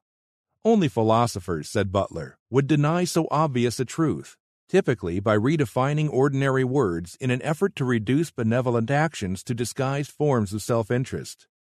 According to psychological egoists, all actions involve a desire of the self and are efforts to satisfy that desire, so all actions are ultimately self-interested. I discussed Butler's objections to this specious reasoning in the previous chapter. Here I will only mention one of his interesting examples. Butler pointed out that the basic argument of psychological egoism would also apply to our reasoning. Suppose we wish to solve a mathematical problem. Well, we desire to solve the problem, and in seeking for a solution we attempt to satisfy that desire. Does this mean that all mathematical reasoning, indeed all reasoning, is self-interested per se? According to Butler, this would be an abuse of language, an absurd way of speaking. But such is the inner logic of psychological egoism. As I noted in the previous chapter, Butler denied that every human action is motivated either by self-love or by benevolence. On the contrary, a vast range of actions results from particular desires to attain concrete objectives. When we eat because we are hungry, it is hunger, not self-interest, that motivates us to act. When we pity a person in pain and seek to relieve his suffering, it is the desire to lessen his pain, not benevolence, that motivates us to act. As is clear from these examples, some particular impulses are more closely related to self-interest than to benevolence, and vice versa. But it does not follow that the actions stemming from such impulses are motivated by either self-love or benevolence. This is because we frequently act on particular impulses without considering their broader implications. Here is how Butler put it. Men have various appetites, passions, and particular affections, quite distinct from both self-love and from benevolence. All of these have a tendency to promote both public and private good, and may be considered as respecting others and ourselves equally and in common. But some of them seem most immediately to respect others, or tend to public good. Others of them most immediately to respect self, or tend to private good. As the former are not benevolence, so the latter are not self-love. Neither sort are instances of our love either to ourselves or others, but only instances of our Maker's care and love both of the individual and the species, and proofs that he intended we should be instruments of good to each other, as well as that we should be so to ourselves. It is only when we rationally examine a specific impulse and place it under the broader context of self-love or benevolence that such actions become either self-interested or benevolent. Thus, if I attempt to help a person in pain because I view benevolence, in certain circumstances, as morally right, then my action involves more than satisfying a specific desire. Now it also entails an attempt to do what I regard as right. The same reasoning applies to particular impulses that may appear self-interested, but are not truly so unless they are evaluated as proper means to my happiness. When particular impulses, of whatever type, are not evaluated in this manner, they are apt to be pursued without moderation, or at the other extreme, insufficiently, and thereby prove detrimental to our happiness. In any case, only when we take an action because we believe it will further our own self-interest should that action be classified as self-interested, for only here is our own welfare and happiness the purpose of our action. According to Butler, happiness can be achieved only with the proper balance of our many passions and appetites. Both self-love and benevolence are natural and praiseworthy, and they work in tandem. The benevolent principle restrains our egoistic impulses and tends to hinder us from hurting others in our pursuit of happiness. And the selfish principle, likewise, restrains our benevolent impulses from being pursued in excess to the point of harming our essential interests. The proper exercise of both principles is therefore necessary to happiness, and this requires that many particular impulses be subsumed and evaluated within the broader framework of the general principles of self-love and benevolence. In addition to the features of human nature that I have mentioned so far, Butler included a principle of reflection in men by which they distinguish between, approve, and disapprove their own actions. This principle of reflection is what Butler called conscience. This is an extremely important subject in its own right, one that is too often omitted in discussions of the moral theories affiliated with classical liberalism. But here, for the sake of completeness, I will touch upon some basic points. Butler wrote, "We are plainly constituted such sort of creatures as to reflect upon our own nature. The mind can take a view of what passes within itself, its propensions, aversions, passions, affections, as respecting such objects and in such degrees, and of the several actions consequent thereupon. In this survey it approves of one, disapproves of another, and towards a third is affected in neither of these ways, but is quite indifferent. This principle in man by which he approves or disapproves his heart, temper, and actions is conscience, for this is the strictest sense of the word, though sometimes it is used to take in more, and that this faculty tends to restrain men from doing mischief from each other, and leads them to do good, is too manifest to need being insisted upon. Butler gave the example of the natural affection that parents feel for their children. This natural impulse typically causes parents to provide basic care for their children, but more is added when parents deliberately reflect on their parental obligations. At this point, thanks to the reflective faculty of conscience, the affection becomes a much more settled principle, and motivates parents to undergo more labor and difficulties for the sake of their children than affection alone might bring about. In other words, conscience, after distinguishing between good and bad impulses, transforms our good impulses into matters of moral principle, general rules that we ought to follow, and generally do follow, in the absence of extenuating circumstances. Unlike some moral sense theorists, for whom conscience is an innate feeling in effect, Butler viewed conscience as our ability to rationally assess the pros and cons of our particular impulses, ranking them according to their importance in the attainment of happiness, and evaluate specific actions accordingly.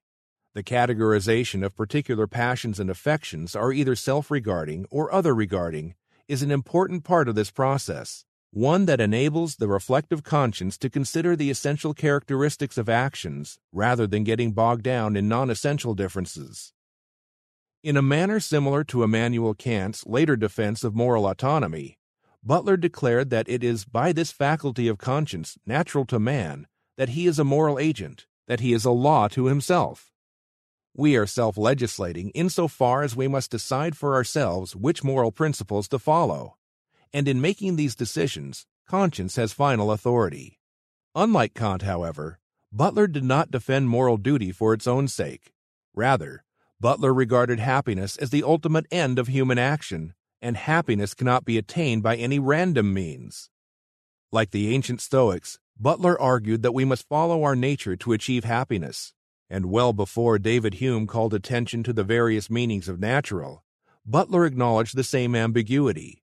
As a result, he discussed and included several meanings of nature, after which he explained that in dubbing certain actions unnatural, he meant actions that are utterly disproportionate to the nature of man. Happiness requires that the passions and affections that constitute the emotional nature of man must be ordered according to rational principles, as determined by conscience.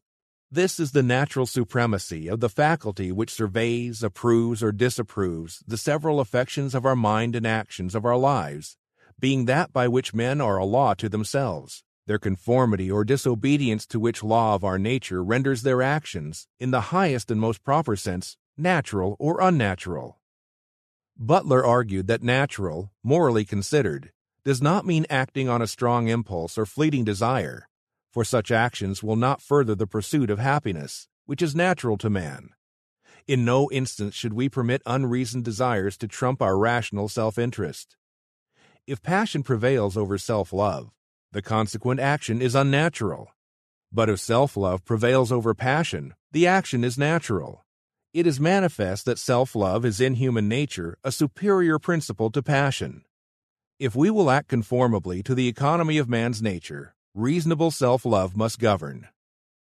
As with all sketches, my sketch of Butler's theory of moral psychology has omitted a good deal of important material, including some of the arguments he used to defend his ideas.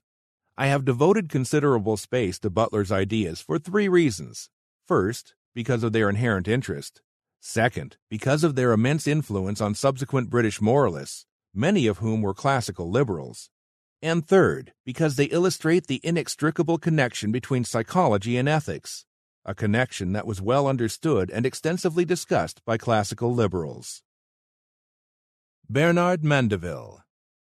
Bernard Mandeville, 1670 to 1733, a Dutch physician who settled in London shortly after earning his degree in medicine at the University of Leiden, is best known as the author of The Fable of the Bees, or Private Vices, Public Benefits, 6th edition, 1729, a work that provoked enormous controversy throughout the 18th century. Mandeville developed a number of important themes, most notably the role of self-interest, so-called vices, in generating a prosperous social order that would play a crucial role in later libertarian thought. It was largely through the writings of F. A. Hayek, who praised Mandeville as an anti-rationalist and a pioneer in spontaneous order theory, that various libertarian thinkers, especially economists, became interested in him. Mandeville had good reason to characterize The Fable of the Bees as a rhapsody void of order or method. Written over a period of 24 years, it began as a doggerel poem, The Grumbling Hive, or Knaves Turned Honest, 1705. In later years, beginning in 1714, Mandeville appended a number of essays, remarks, and dialogues to subsequent editions until what began as a poem of 433 lines came to fill 2 substantial volumes. This later material, which includes the important theoretical essays, an inquiry into the origin of moral virtue, and a search into the nature of society, as well as 6 dialogues that make up the second volume, are extended commentaries on themes presented in The Grumbling Hive. Mandeville's allegory of a beehive extols the social benefits of self-interested actions, such as avarice, greed, and other traditional vices. But it is not always clear what Mandeville meant in claiming that private vices produce public benefits. He depicted the hive as a limited monarchy in which the king's power was circumscribed by laws, and in the moral of the poem, Mandeville stated, "So vice is beneficial found, when it's by justice lopped and bound." This suggests that Mandeville regarded as socially beneficial only those vices that do not violate the rules of justice. This is the interpretation given by F.B.K. in the introduction to his superb edition of The Fable of the Bees, 1924. Vices are to be punished as soon as they grow into crimes, says Mandeville. The real thesis of the book is not that all evil is a public benefit, but that a certain useful proportion of it, called vice, is such a benefit and is on the account not really felt to be evil, though still called vicious. This is a problematic interpretation because Mandeville also discussed the social benefits of unjust actions, such as theft and fraud, which provide employment for those in the criminal justice system, as well as for the artisans and laborers who are needed to replace goods that have been destroyed or stolen.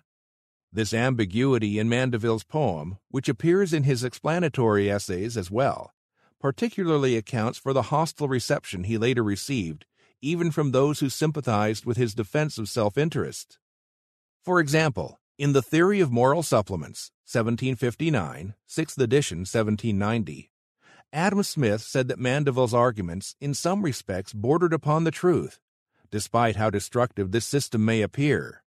Although Kay and other commentators have depicted Mandeville as an early proponent of laissez-faire, he is more accurately described as a liberal mercantilist, primarily because he argued that government should ensure a favorable balance of trade, and that the lower classes should not be educated above their station, lest they become discontented with menial labor and low wages. He also maintained that private vices could be turned into public benefits only by the dexterous management of a skillful politician. Nevertheless, it is fair to say that Mandeville was sympathetic to some aspects of laissez-faire. One of Mandeville's most influential arguments was his defense of luxury, which had been widely condemned for its supposedly corrupting effects on social mores. Mandeville's points about the economic benefits of luxury, as well as his criticism of this concept as excessively vague, would later reappear in the writings of David Hume, Edward Gibbon, Adam Smith, and other liberal individualists. More troublesome was Mandeville's defense of psychological egoism, according to which all actions, even those virtuous actions which appear other-regarding or disinterested, are immediately motivated by self-interest. It was largely owing to this thesis that Mandeville, like Thomas Hobbes before him, was widely condemned as an enemy of morality. Mandeville responded to this common charge by claiming that he was observing human behavior as it really is, not prescribing how it ought to be. Before proceeding with a more detailed account of Mandeville's ideas, I wish to call attention to a serious problem, namely, the conflict between psychological egoism and a theory of spontaneous order rooted in the beneficial effects of self-interested actions within the boundaries of justice. If psychological egoism is correct, if all actions are ultimately motivated by self-interest, then to argue for the benefits of self-interested actions in developing and maintaining social order tells us virtually nothing. For if all actions are self-interested, if non-egoistic actions are impossible, then we have no point of contrast by which we can distinguish some kinds of motives from others. And in this case, any action may be said to promote social order. Even social planners would be acting from self-interest, according to psychological egoism, so even their actions could be praised as conducive to social order. Only in a thinker like Adam Smith, who distinguished self-interest from beneficence, does the appeal to an invisible hand make sense. For only if we contrast self-interested actions with other kinds of actions is it possible to isolate the former and explore the social benefits of self-interest, in contrast to other kinds of motives.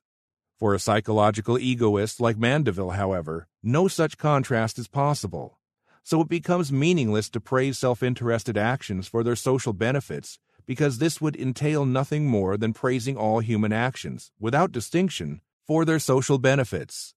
Adam Ferguson and other critics of psychological egoism were therefore correct.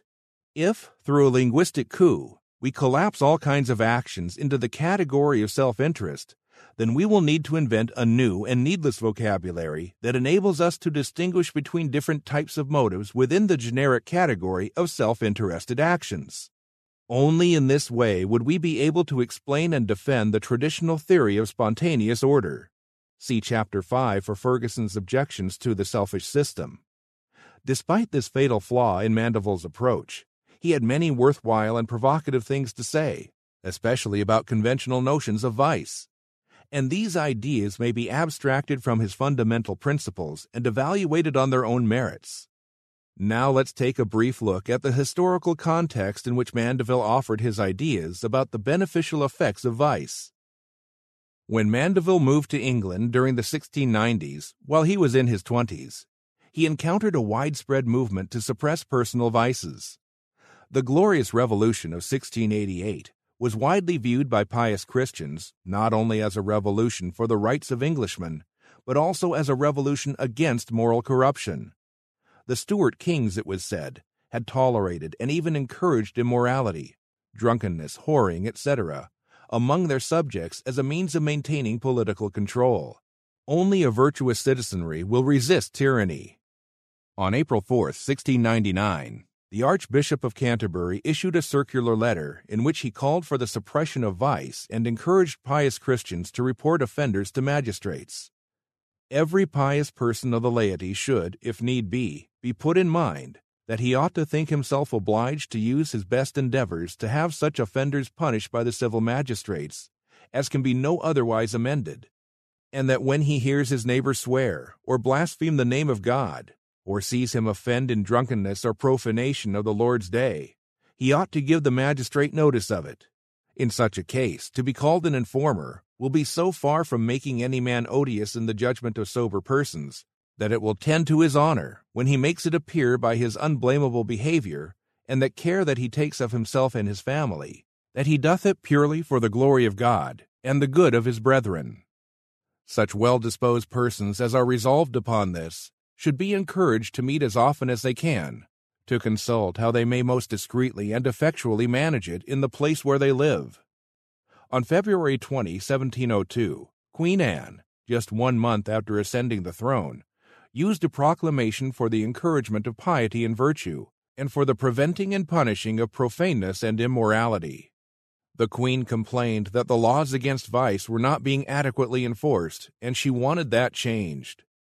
It is an indispensable duty on us to be careful, above all other things, to preserve and advance the honor and service of Almighty God, and to discourage and suppress all vice, profaneness, debauchery, and immorality, which are so highly displeasing to God, so great a reproach to our religion and government, and, by means of the frequent ill examples of the practisers thereof, have so fatal a tendency to the corruption of many of our loving subjects, otherwise religiously and virtuously disposed, and which, if not timely remedied, may justly draw down the divine vengeance on us and our kingdoms.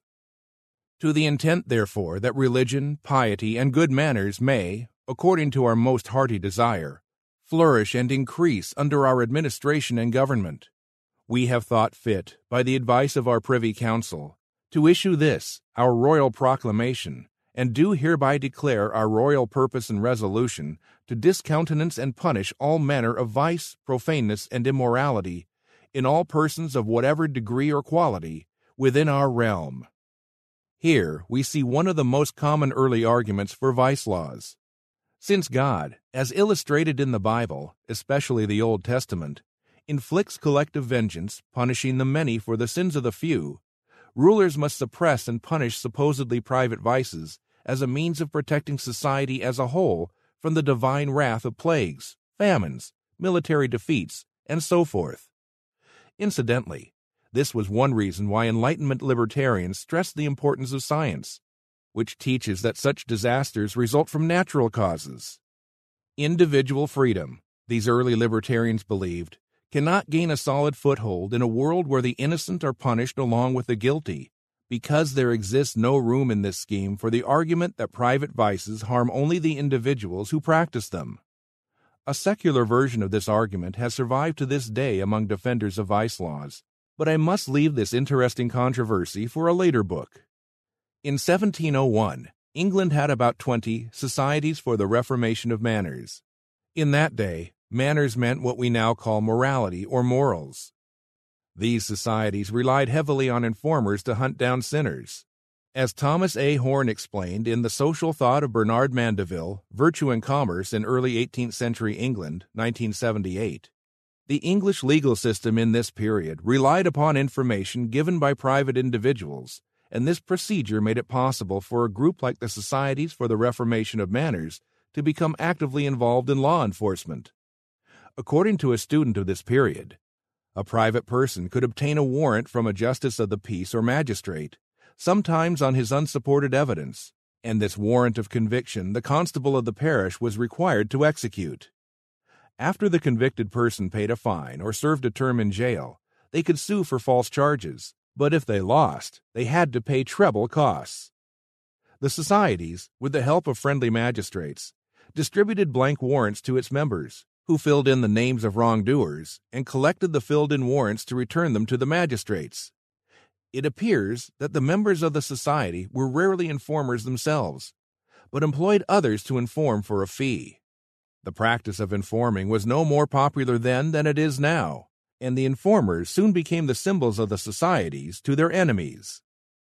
Given the moral fanaticism that prevailed when Mandeville took up residence in London, we can appreciate why his argument that private vices may produce unintended public benefits evoked furious denunciations, not only against Mandeville's ideas, but also against him personally.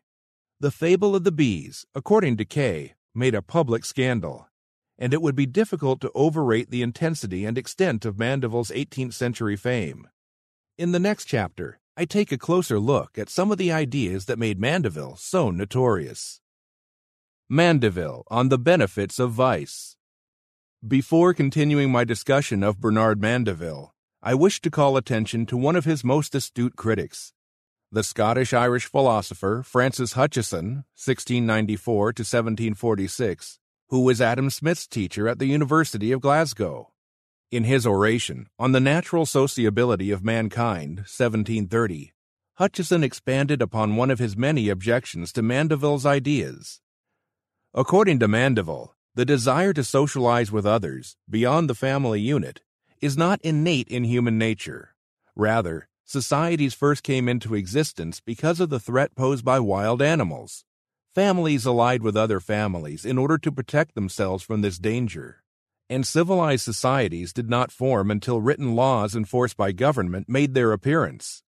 Before that, contracts could not be enforced, so life was necessarily insecure and hazardous in that anarchistic state of nature. In this respect, Mandeville was a disciple of Thomas Hobbes. In both, we find utter disregard for customs and social conventions, or so-called unwritten law. As Mandeville put it, it is inconsistent with the nature of human creatures that any number of them should ever live together in tolerable concord, without written laws and government. Let the soil, the climate, and their plenty be whatever the most luxuriant imagination should be pleased to fancy them. Ironically, given F.A. Hayek's praise for Mandeville's treatment of spontaneous order, Francis Hutcheson criticized Mandeville for his constructivism, Hayek's label for the erroneous belief that societies and major institutions were consciously constructed or designed. Hutcheson, contrary to Mandeville, maintained that societies did not originate from deliberate calculations of self-interest, such as the perceived utility of mutual security from external dangers. Rather, early societies were formed without any art of deliberation, indeed, without any previous command of the will, even when there was no prospect of private advantage. This is far more Hayekian than Mandeville's theory, which he discussed at length in the second volume of The Fable of the Bees, that societies originated in estimates of personal utility, specifically, from the desire to mitigate the dangers posed by wolves, lions, boars, bears, and so forth. Because I will be discussing Hutcheson in the next chapter, I will not pursue his objections to Mandeville in more detail for now. I mention this subject because Hayek's ideas about the early history of classical liberalism, which have influenced many libertarian scholars, are misleading in some respects, and sometimes seriously so. The doctrine of natural rights, as defended by Hutcheson and the natural law school of liberalism generally, but not by Mandeville, was rationalistic in Hayek's pejorative sense of the term. Yet, when we take a close look at those ideas, we will sometimes find them more congenial to Hayek's social and political philosophy than what we find in the writings of Mandeville and other anti-rationalists.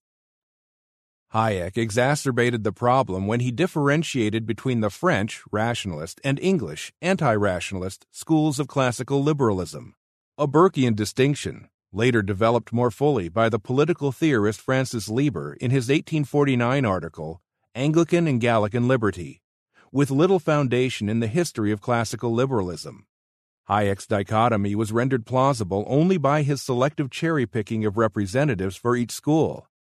His line of demarcation is so porous and indistinct as to be virtually useless in our effort to understand the intellectual history of classical liberalism and the major disagreements among liberals. Now, having satisfied my editorial proclivities, let's begin our examination of some of Mandeville's fundamental ideas by taking a brief look at his celebrated rhymed allegory, The Grumbling Hive, or Knaves Turned Honest, which was originally published anonymously in 1705. Mandeville later said of this piece, "I do not dignify these few loose lines with the name of a poem, that I would have the reader expect any poetry in them, but barely because they are rhyme, and I am in reality puzzled by what name to give them. All I can say of them is, that they are a story told in doggerel, which, without the least design of being witty, I have endeavored to do in as easy and familiar a manner as I was able. The reader shall be welcome to call them what he pleases." The poem begins, "A spacious hive well stocked with bees, that lived in luxury and ease, and yet as famed for laws and arms, as yielding large and early swarms, was counted the great nursery of sciences and industry. Mandeville explained how the prosperity of this hive was made possible by the widespread practice of traditional vices. Vast numbers thronged the fruitful hive, yet those vast numbers made 'em thrive, millions endeavoring to supply each other's lust and vanity. The popular vices in the hive included fraud and theft, pickpockets, coiners, quacks, soothsayers, and all those that in enmity, with downright working cunningly, convert to their own use the labor of their good-natured, heedless neighbor. These were called knaves, but bar the name, the grave industrious were the same. Here we see a problem that I mentioned in the previous chapter, namely that Mandeville did not restrict his discussion of the unintended social benefits generated by self-interested actions within the boundaries of justice. He applied the same reasoning to various crimes, and this is what largely precipitated the hostile criticisms later voiced by those classical liberals, such as Adam Smith, who agreed that self-interested actions generate social benefits that were not intended by the acting agents, Smith's invisible hand, but who refused to include unjust or rights-violating actions in the category of socially beneficial actions. Indeed, elsewhere, Mandeville argued for the economic benefits of shipwrecks, which create employment for those workers needed to replace lost vessels. He also claimed that similar benefits flow from major disasters, such as the Great London Fire of 1666, which gutted the city and left about 70,000 people without homes. It is scarcely possible to conceive of more stark examples of what Frederick Bastiat called the broken window fallacy, a type of faulty economic reasoning that ignores opportunity costs. The labor and capital needed to replace lost ships and buildings merely restore the status quo, and if not for such disasters, those resources would have been used to satisfy other economic opportunities that had to be sacrificed to replace what had been destroyed. An especially frustrating element in Mandeville's economic reasoning, as a number of his critics were quick to point out, is that it shows no understanding of opportunity costs. That is not to say that Mandeville failed to distinguish personal vices from crimes. He did make that distinction, but lacking a theory of rights, he was vague on how and where the line should be drawn between the two categories. Instead, he repeatedly said that dexterous and skillful politicians should manage the problem by regulating vices so that they do not create more harm than good. We find this argument in his 1724 tract, A Modest Defense of Public Stews, or An Essay upon Whoring, which calls for legalized but regulated prostitution. This vice, whether legal or illegal, will always be widespread as long as it is the nature of man to have a salt itch in the breeches and the brimstone under the petticoat. Laws against prostitution do little, if anything, to curb the practice. They merely drive underground the problems related with this vice. What avails it then to affect to conceal that which cannot be concealed, and that which, if carried on openly and above board, would become only less detrimental and of consequence more justifiable? The same line of reasoning is also found in the fable of the bees, or private vices, public benefits. The passions of some people, Mandeville wrote, are too violent to be curbed by any law or precept, and it is wisdom in all governments to bear with lesser inconveniences to prevent greater. Legal prostitution, if wisely regulated by government, will yield better results than illegal prostitution. In a manner surprisingly similar to the defense of legal prostitution given many centuries earlier by the sainted Catholic theologian Thomas Aquinas, in Summa Theologica, Mandeville defended his position as follows. If courtesans and strumpets were to be prosecuted with as much rigor as some silly people would have it, what locks or bars would be sufficient to preserve the honor of our wives and daughters? For 'tis not only that the women in general would meet with far greater temptations, and the attempts to ensnare the innocence of virgins would seem more excusable even to the sober part of mankind than they do now. But some men would grow outrageous, and ravishing would become a common crime. Where 6,000 or 7,000 sailors arrive at once, as it often happens at Amsterdam, Mandeville, remember, was Dutch, that have seen none but their own sex for many months together, how is it to be supposed that honest women should walk the streets unmolested, if there are no harlots to be had at reasonable prices? For which reason the wise rulers of that well-ordered city always tolerate an uncertain number of houses, in which women are hired as publicly as horses at a livery stable. As we see here, Mandeville appealed to the social utility of vices, as determined in specific cases by politicians, as the determining factor when deciding whether particular vices should be legal or illegal.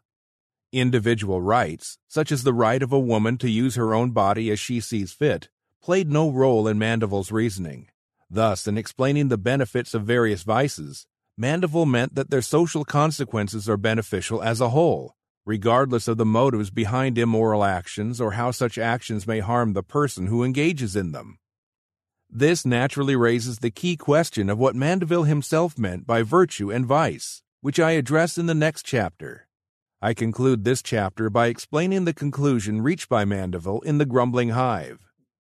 In a send-up of the Societies for the Reformation of Manners, discussed in the previous chapter, Mandeville considered what would happen if some pious, moralistic bees succeeded in eradicating all vices from their hive. After Jove granted their wish, the result was a society without prosperity. Then leave complaints, fools only strive, to make a great and honest hive, to enjoy the world's consequences, be famed in war, yet live in ease. Without great vices is a vain utopia, seated in the brain. Fraud, luxury, and pride must live, while we the benefits receive. So vice is beneficial found, when it's by justice lopped and bound. Nay, where the people would be great, as necessary to the state, as hunger is to make him eat. Bare virtue can't make nations live in splendor. They that would revive a golden age must be as free for acorns as for honesty.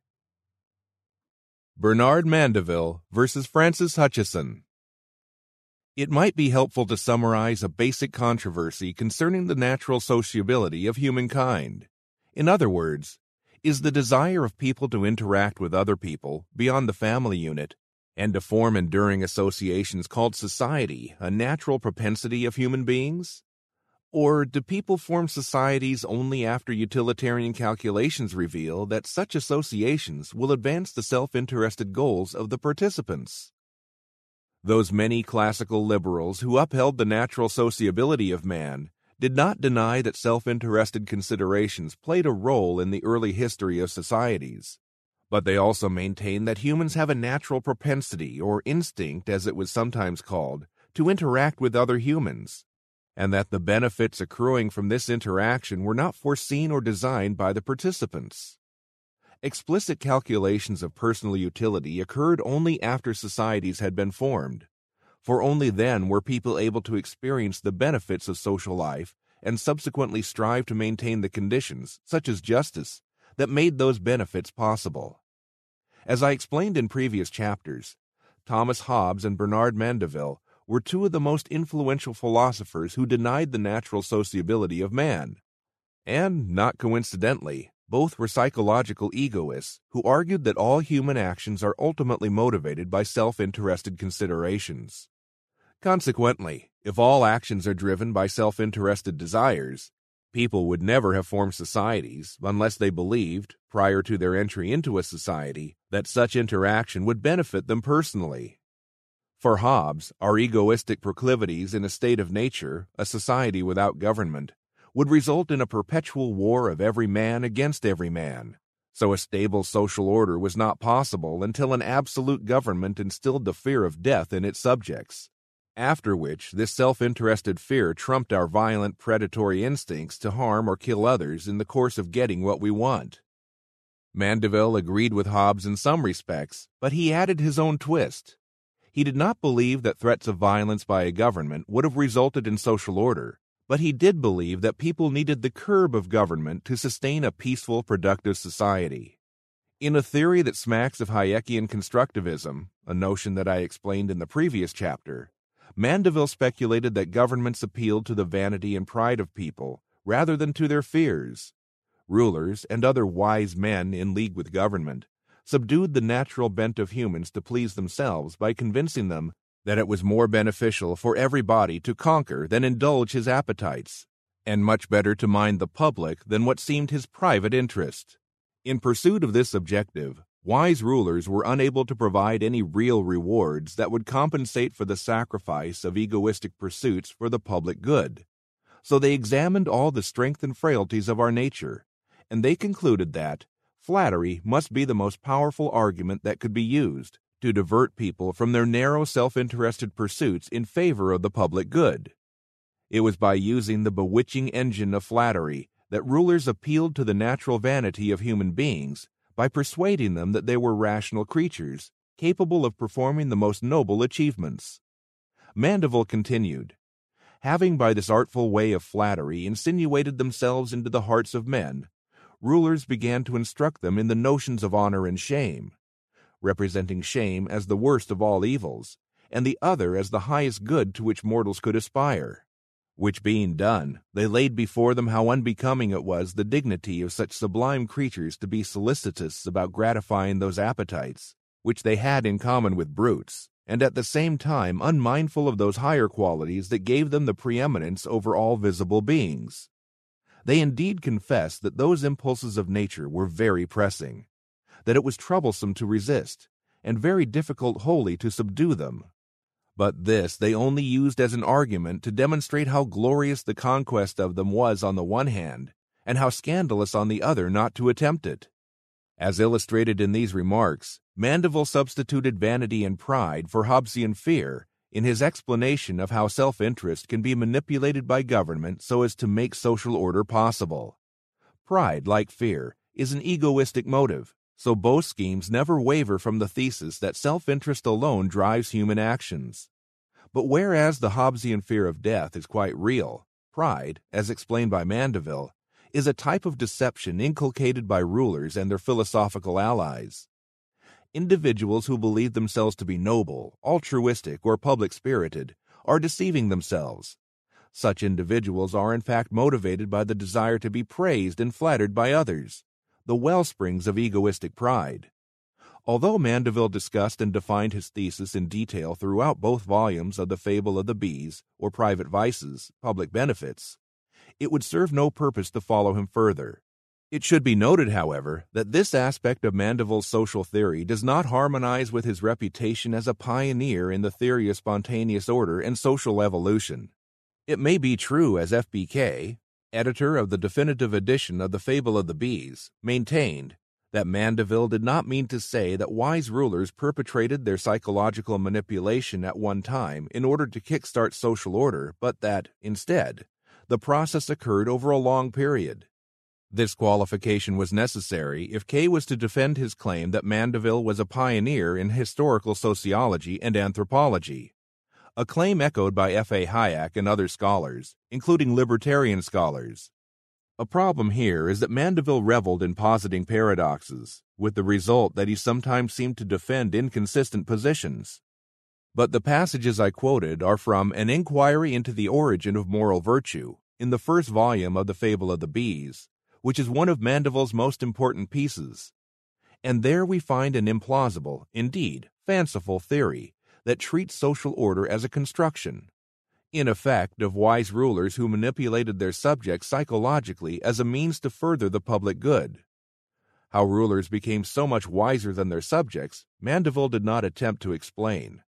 His approach reminds me of those skeptics of ancient Greece who argued that rulers deliberately concocted the gods as a means of maintaining political control. Mandeville's theory of the origin of moral value, pride begot by flattery, brings us to his conception of virtue and vice. According to Mandeville, whether an action is morally good, a virtue, or morally bad, a vice, depends entirely on the motives that actuated it.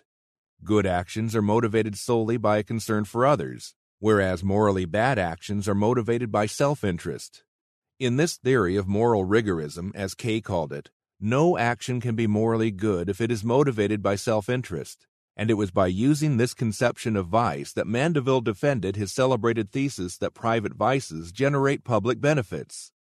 When boiled down to the essentials, this is to say nothing more than self-interested actions frequently benefit society as a whole.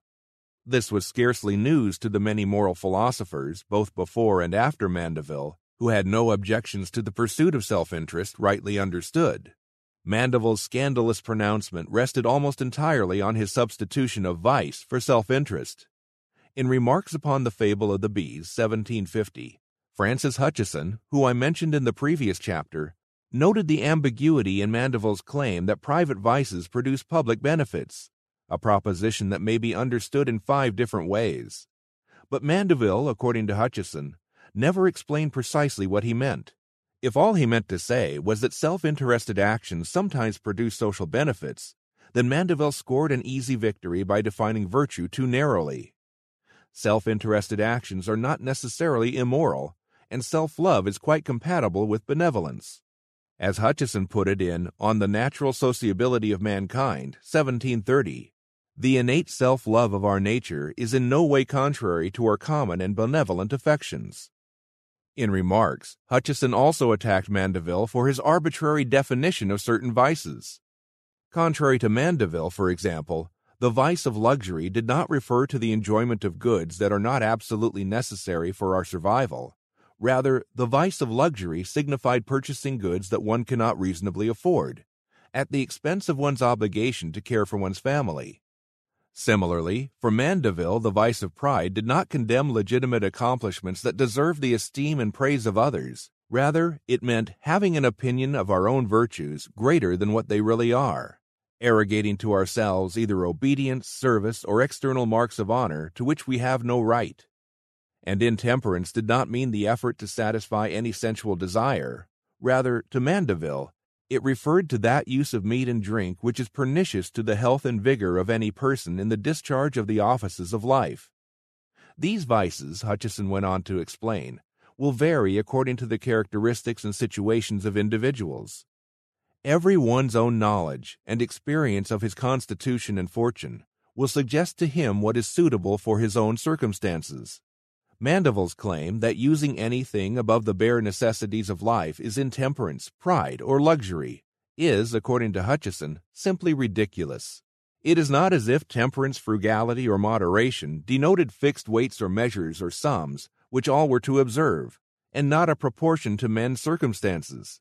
In short, many vices, as defined by Mandeville, are not true vices at all, but are merely the reasonable pursuit of self-interest.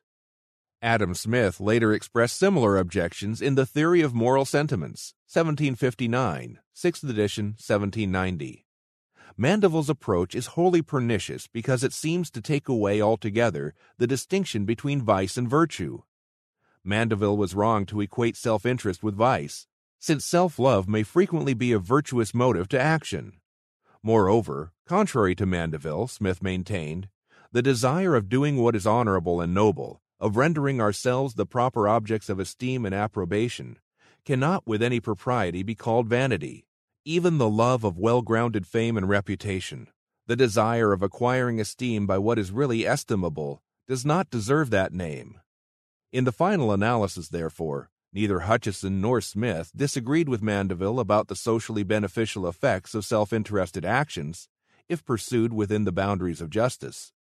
Their major objection was that Mandeville created his paradox of private vices and public benefits by defining vice so arbitrarily and narrowly as to tarnish all self-interested actions as types of vice. But what of Mandeville's arguments that authentic vices, e.g. theft, and even natural disasters, e.g. shipwrecks, generate socially beneficial outcomes because of the employment they create? Hutcheson, in Remarks, replied by invoking opportunity costs, a topic I discussed in the previous chapter. Consider the drunkard who neglects his family to buy liquor, or the dandy who buys expensive clothes that he cannot reasonably afford. According to Mandeville, such excesses benefit society because someone must produce the liquor and clothes needed to satisfy those vices. But as Hutcheson pointed out, if the drunkard had spent his money on food and clothes for his family instead of on liquor, that alternative would also have created employment. The same reasoning applies to the dandy and his expensive clothes, as well as to shipwrecks and other examples discussed by Mandeville. It is consumer demand, not vices per se, that keeps the wheels of commerce turning. To attribute the benefits of commerce to private vices was merely a perverse and misleading way of saying the same thing. Thank you for listening to Self-Interest and Social Order in Classical Liberalism by George H. Smith. This book was part of the Essays of George H. Smith collection. Copyright 2017 by the Cato Institute.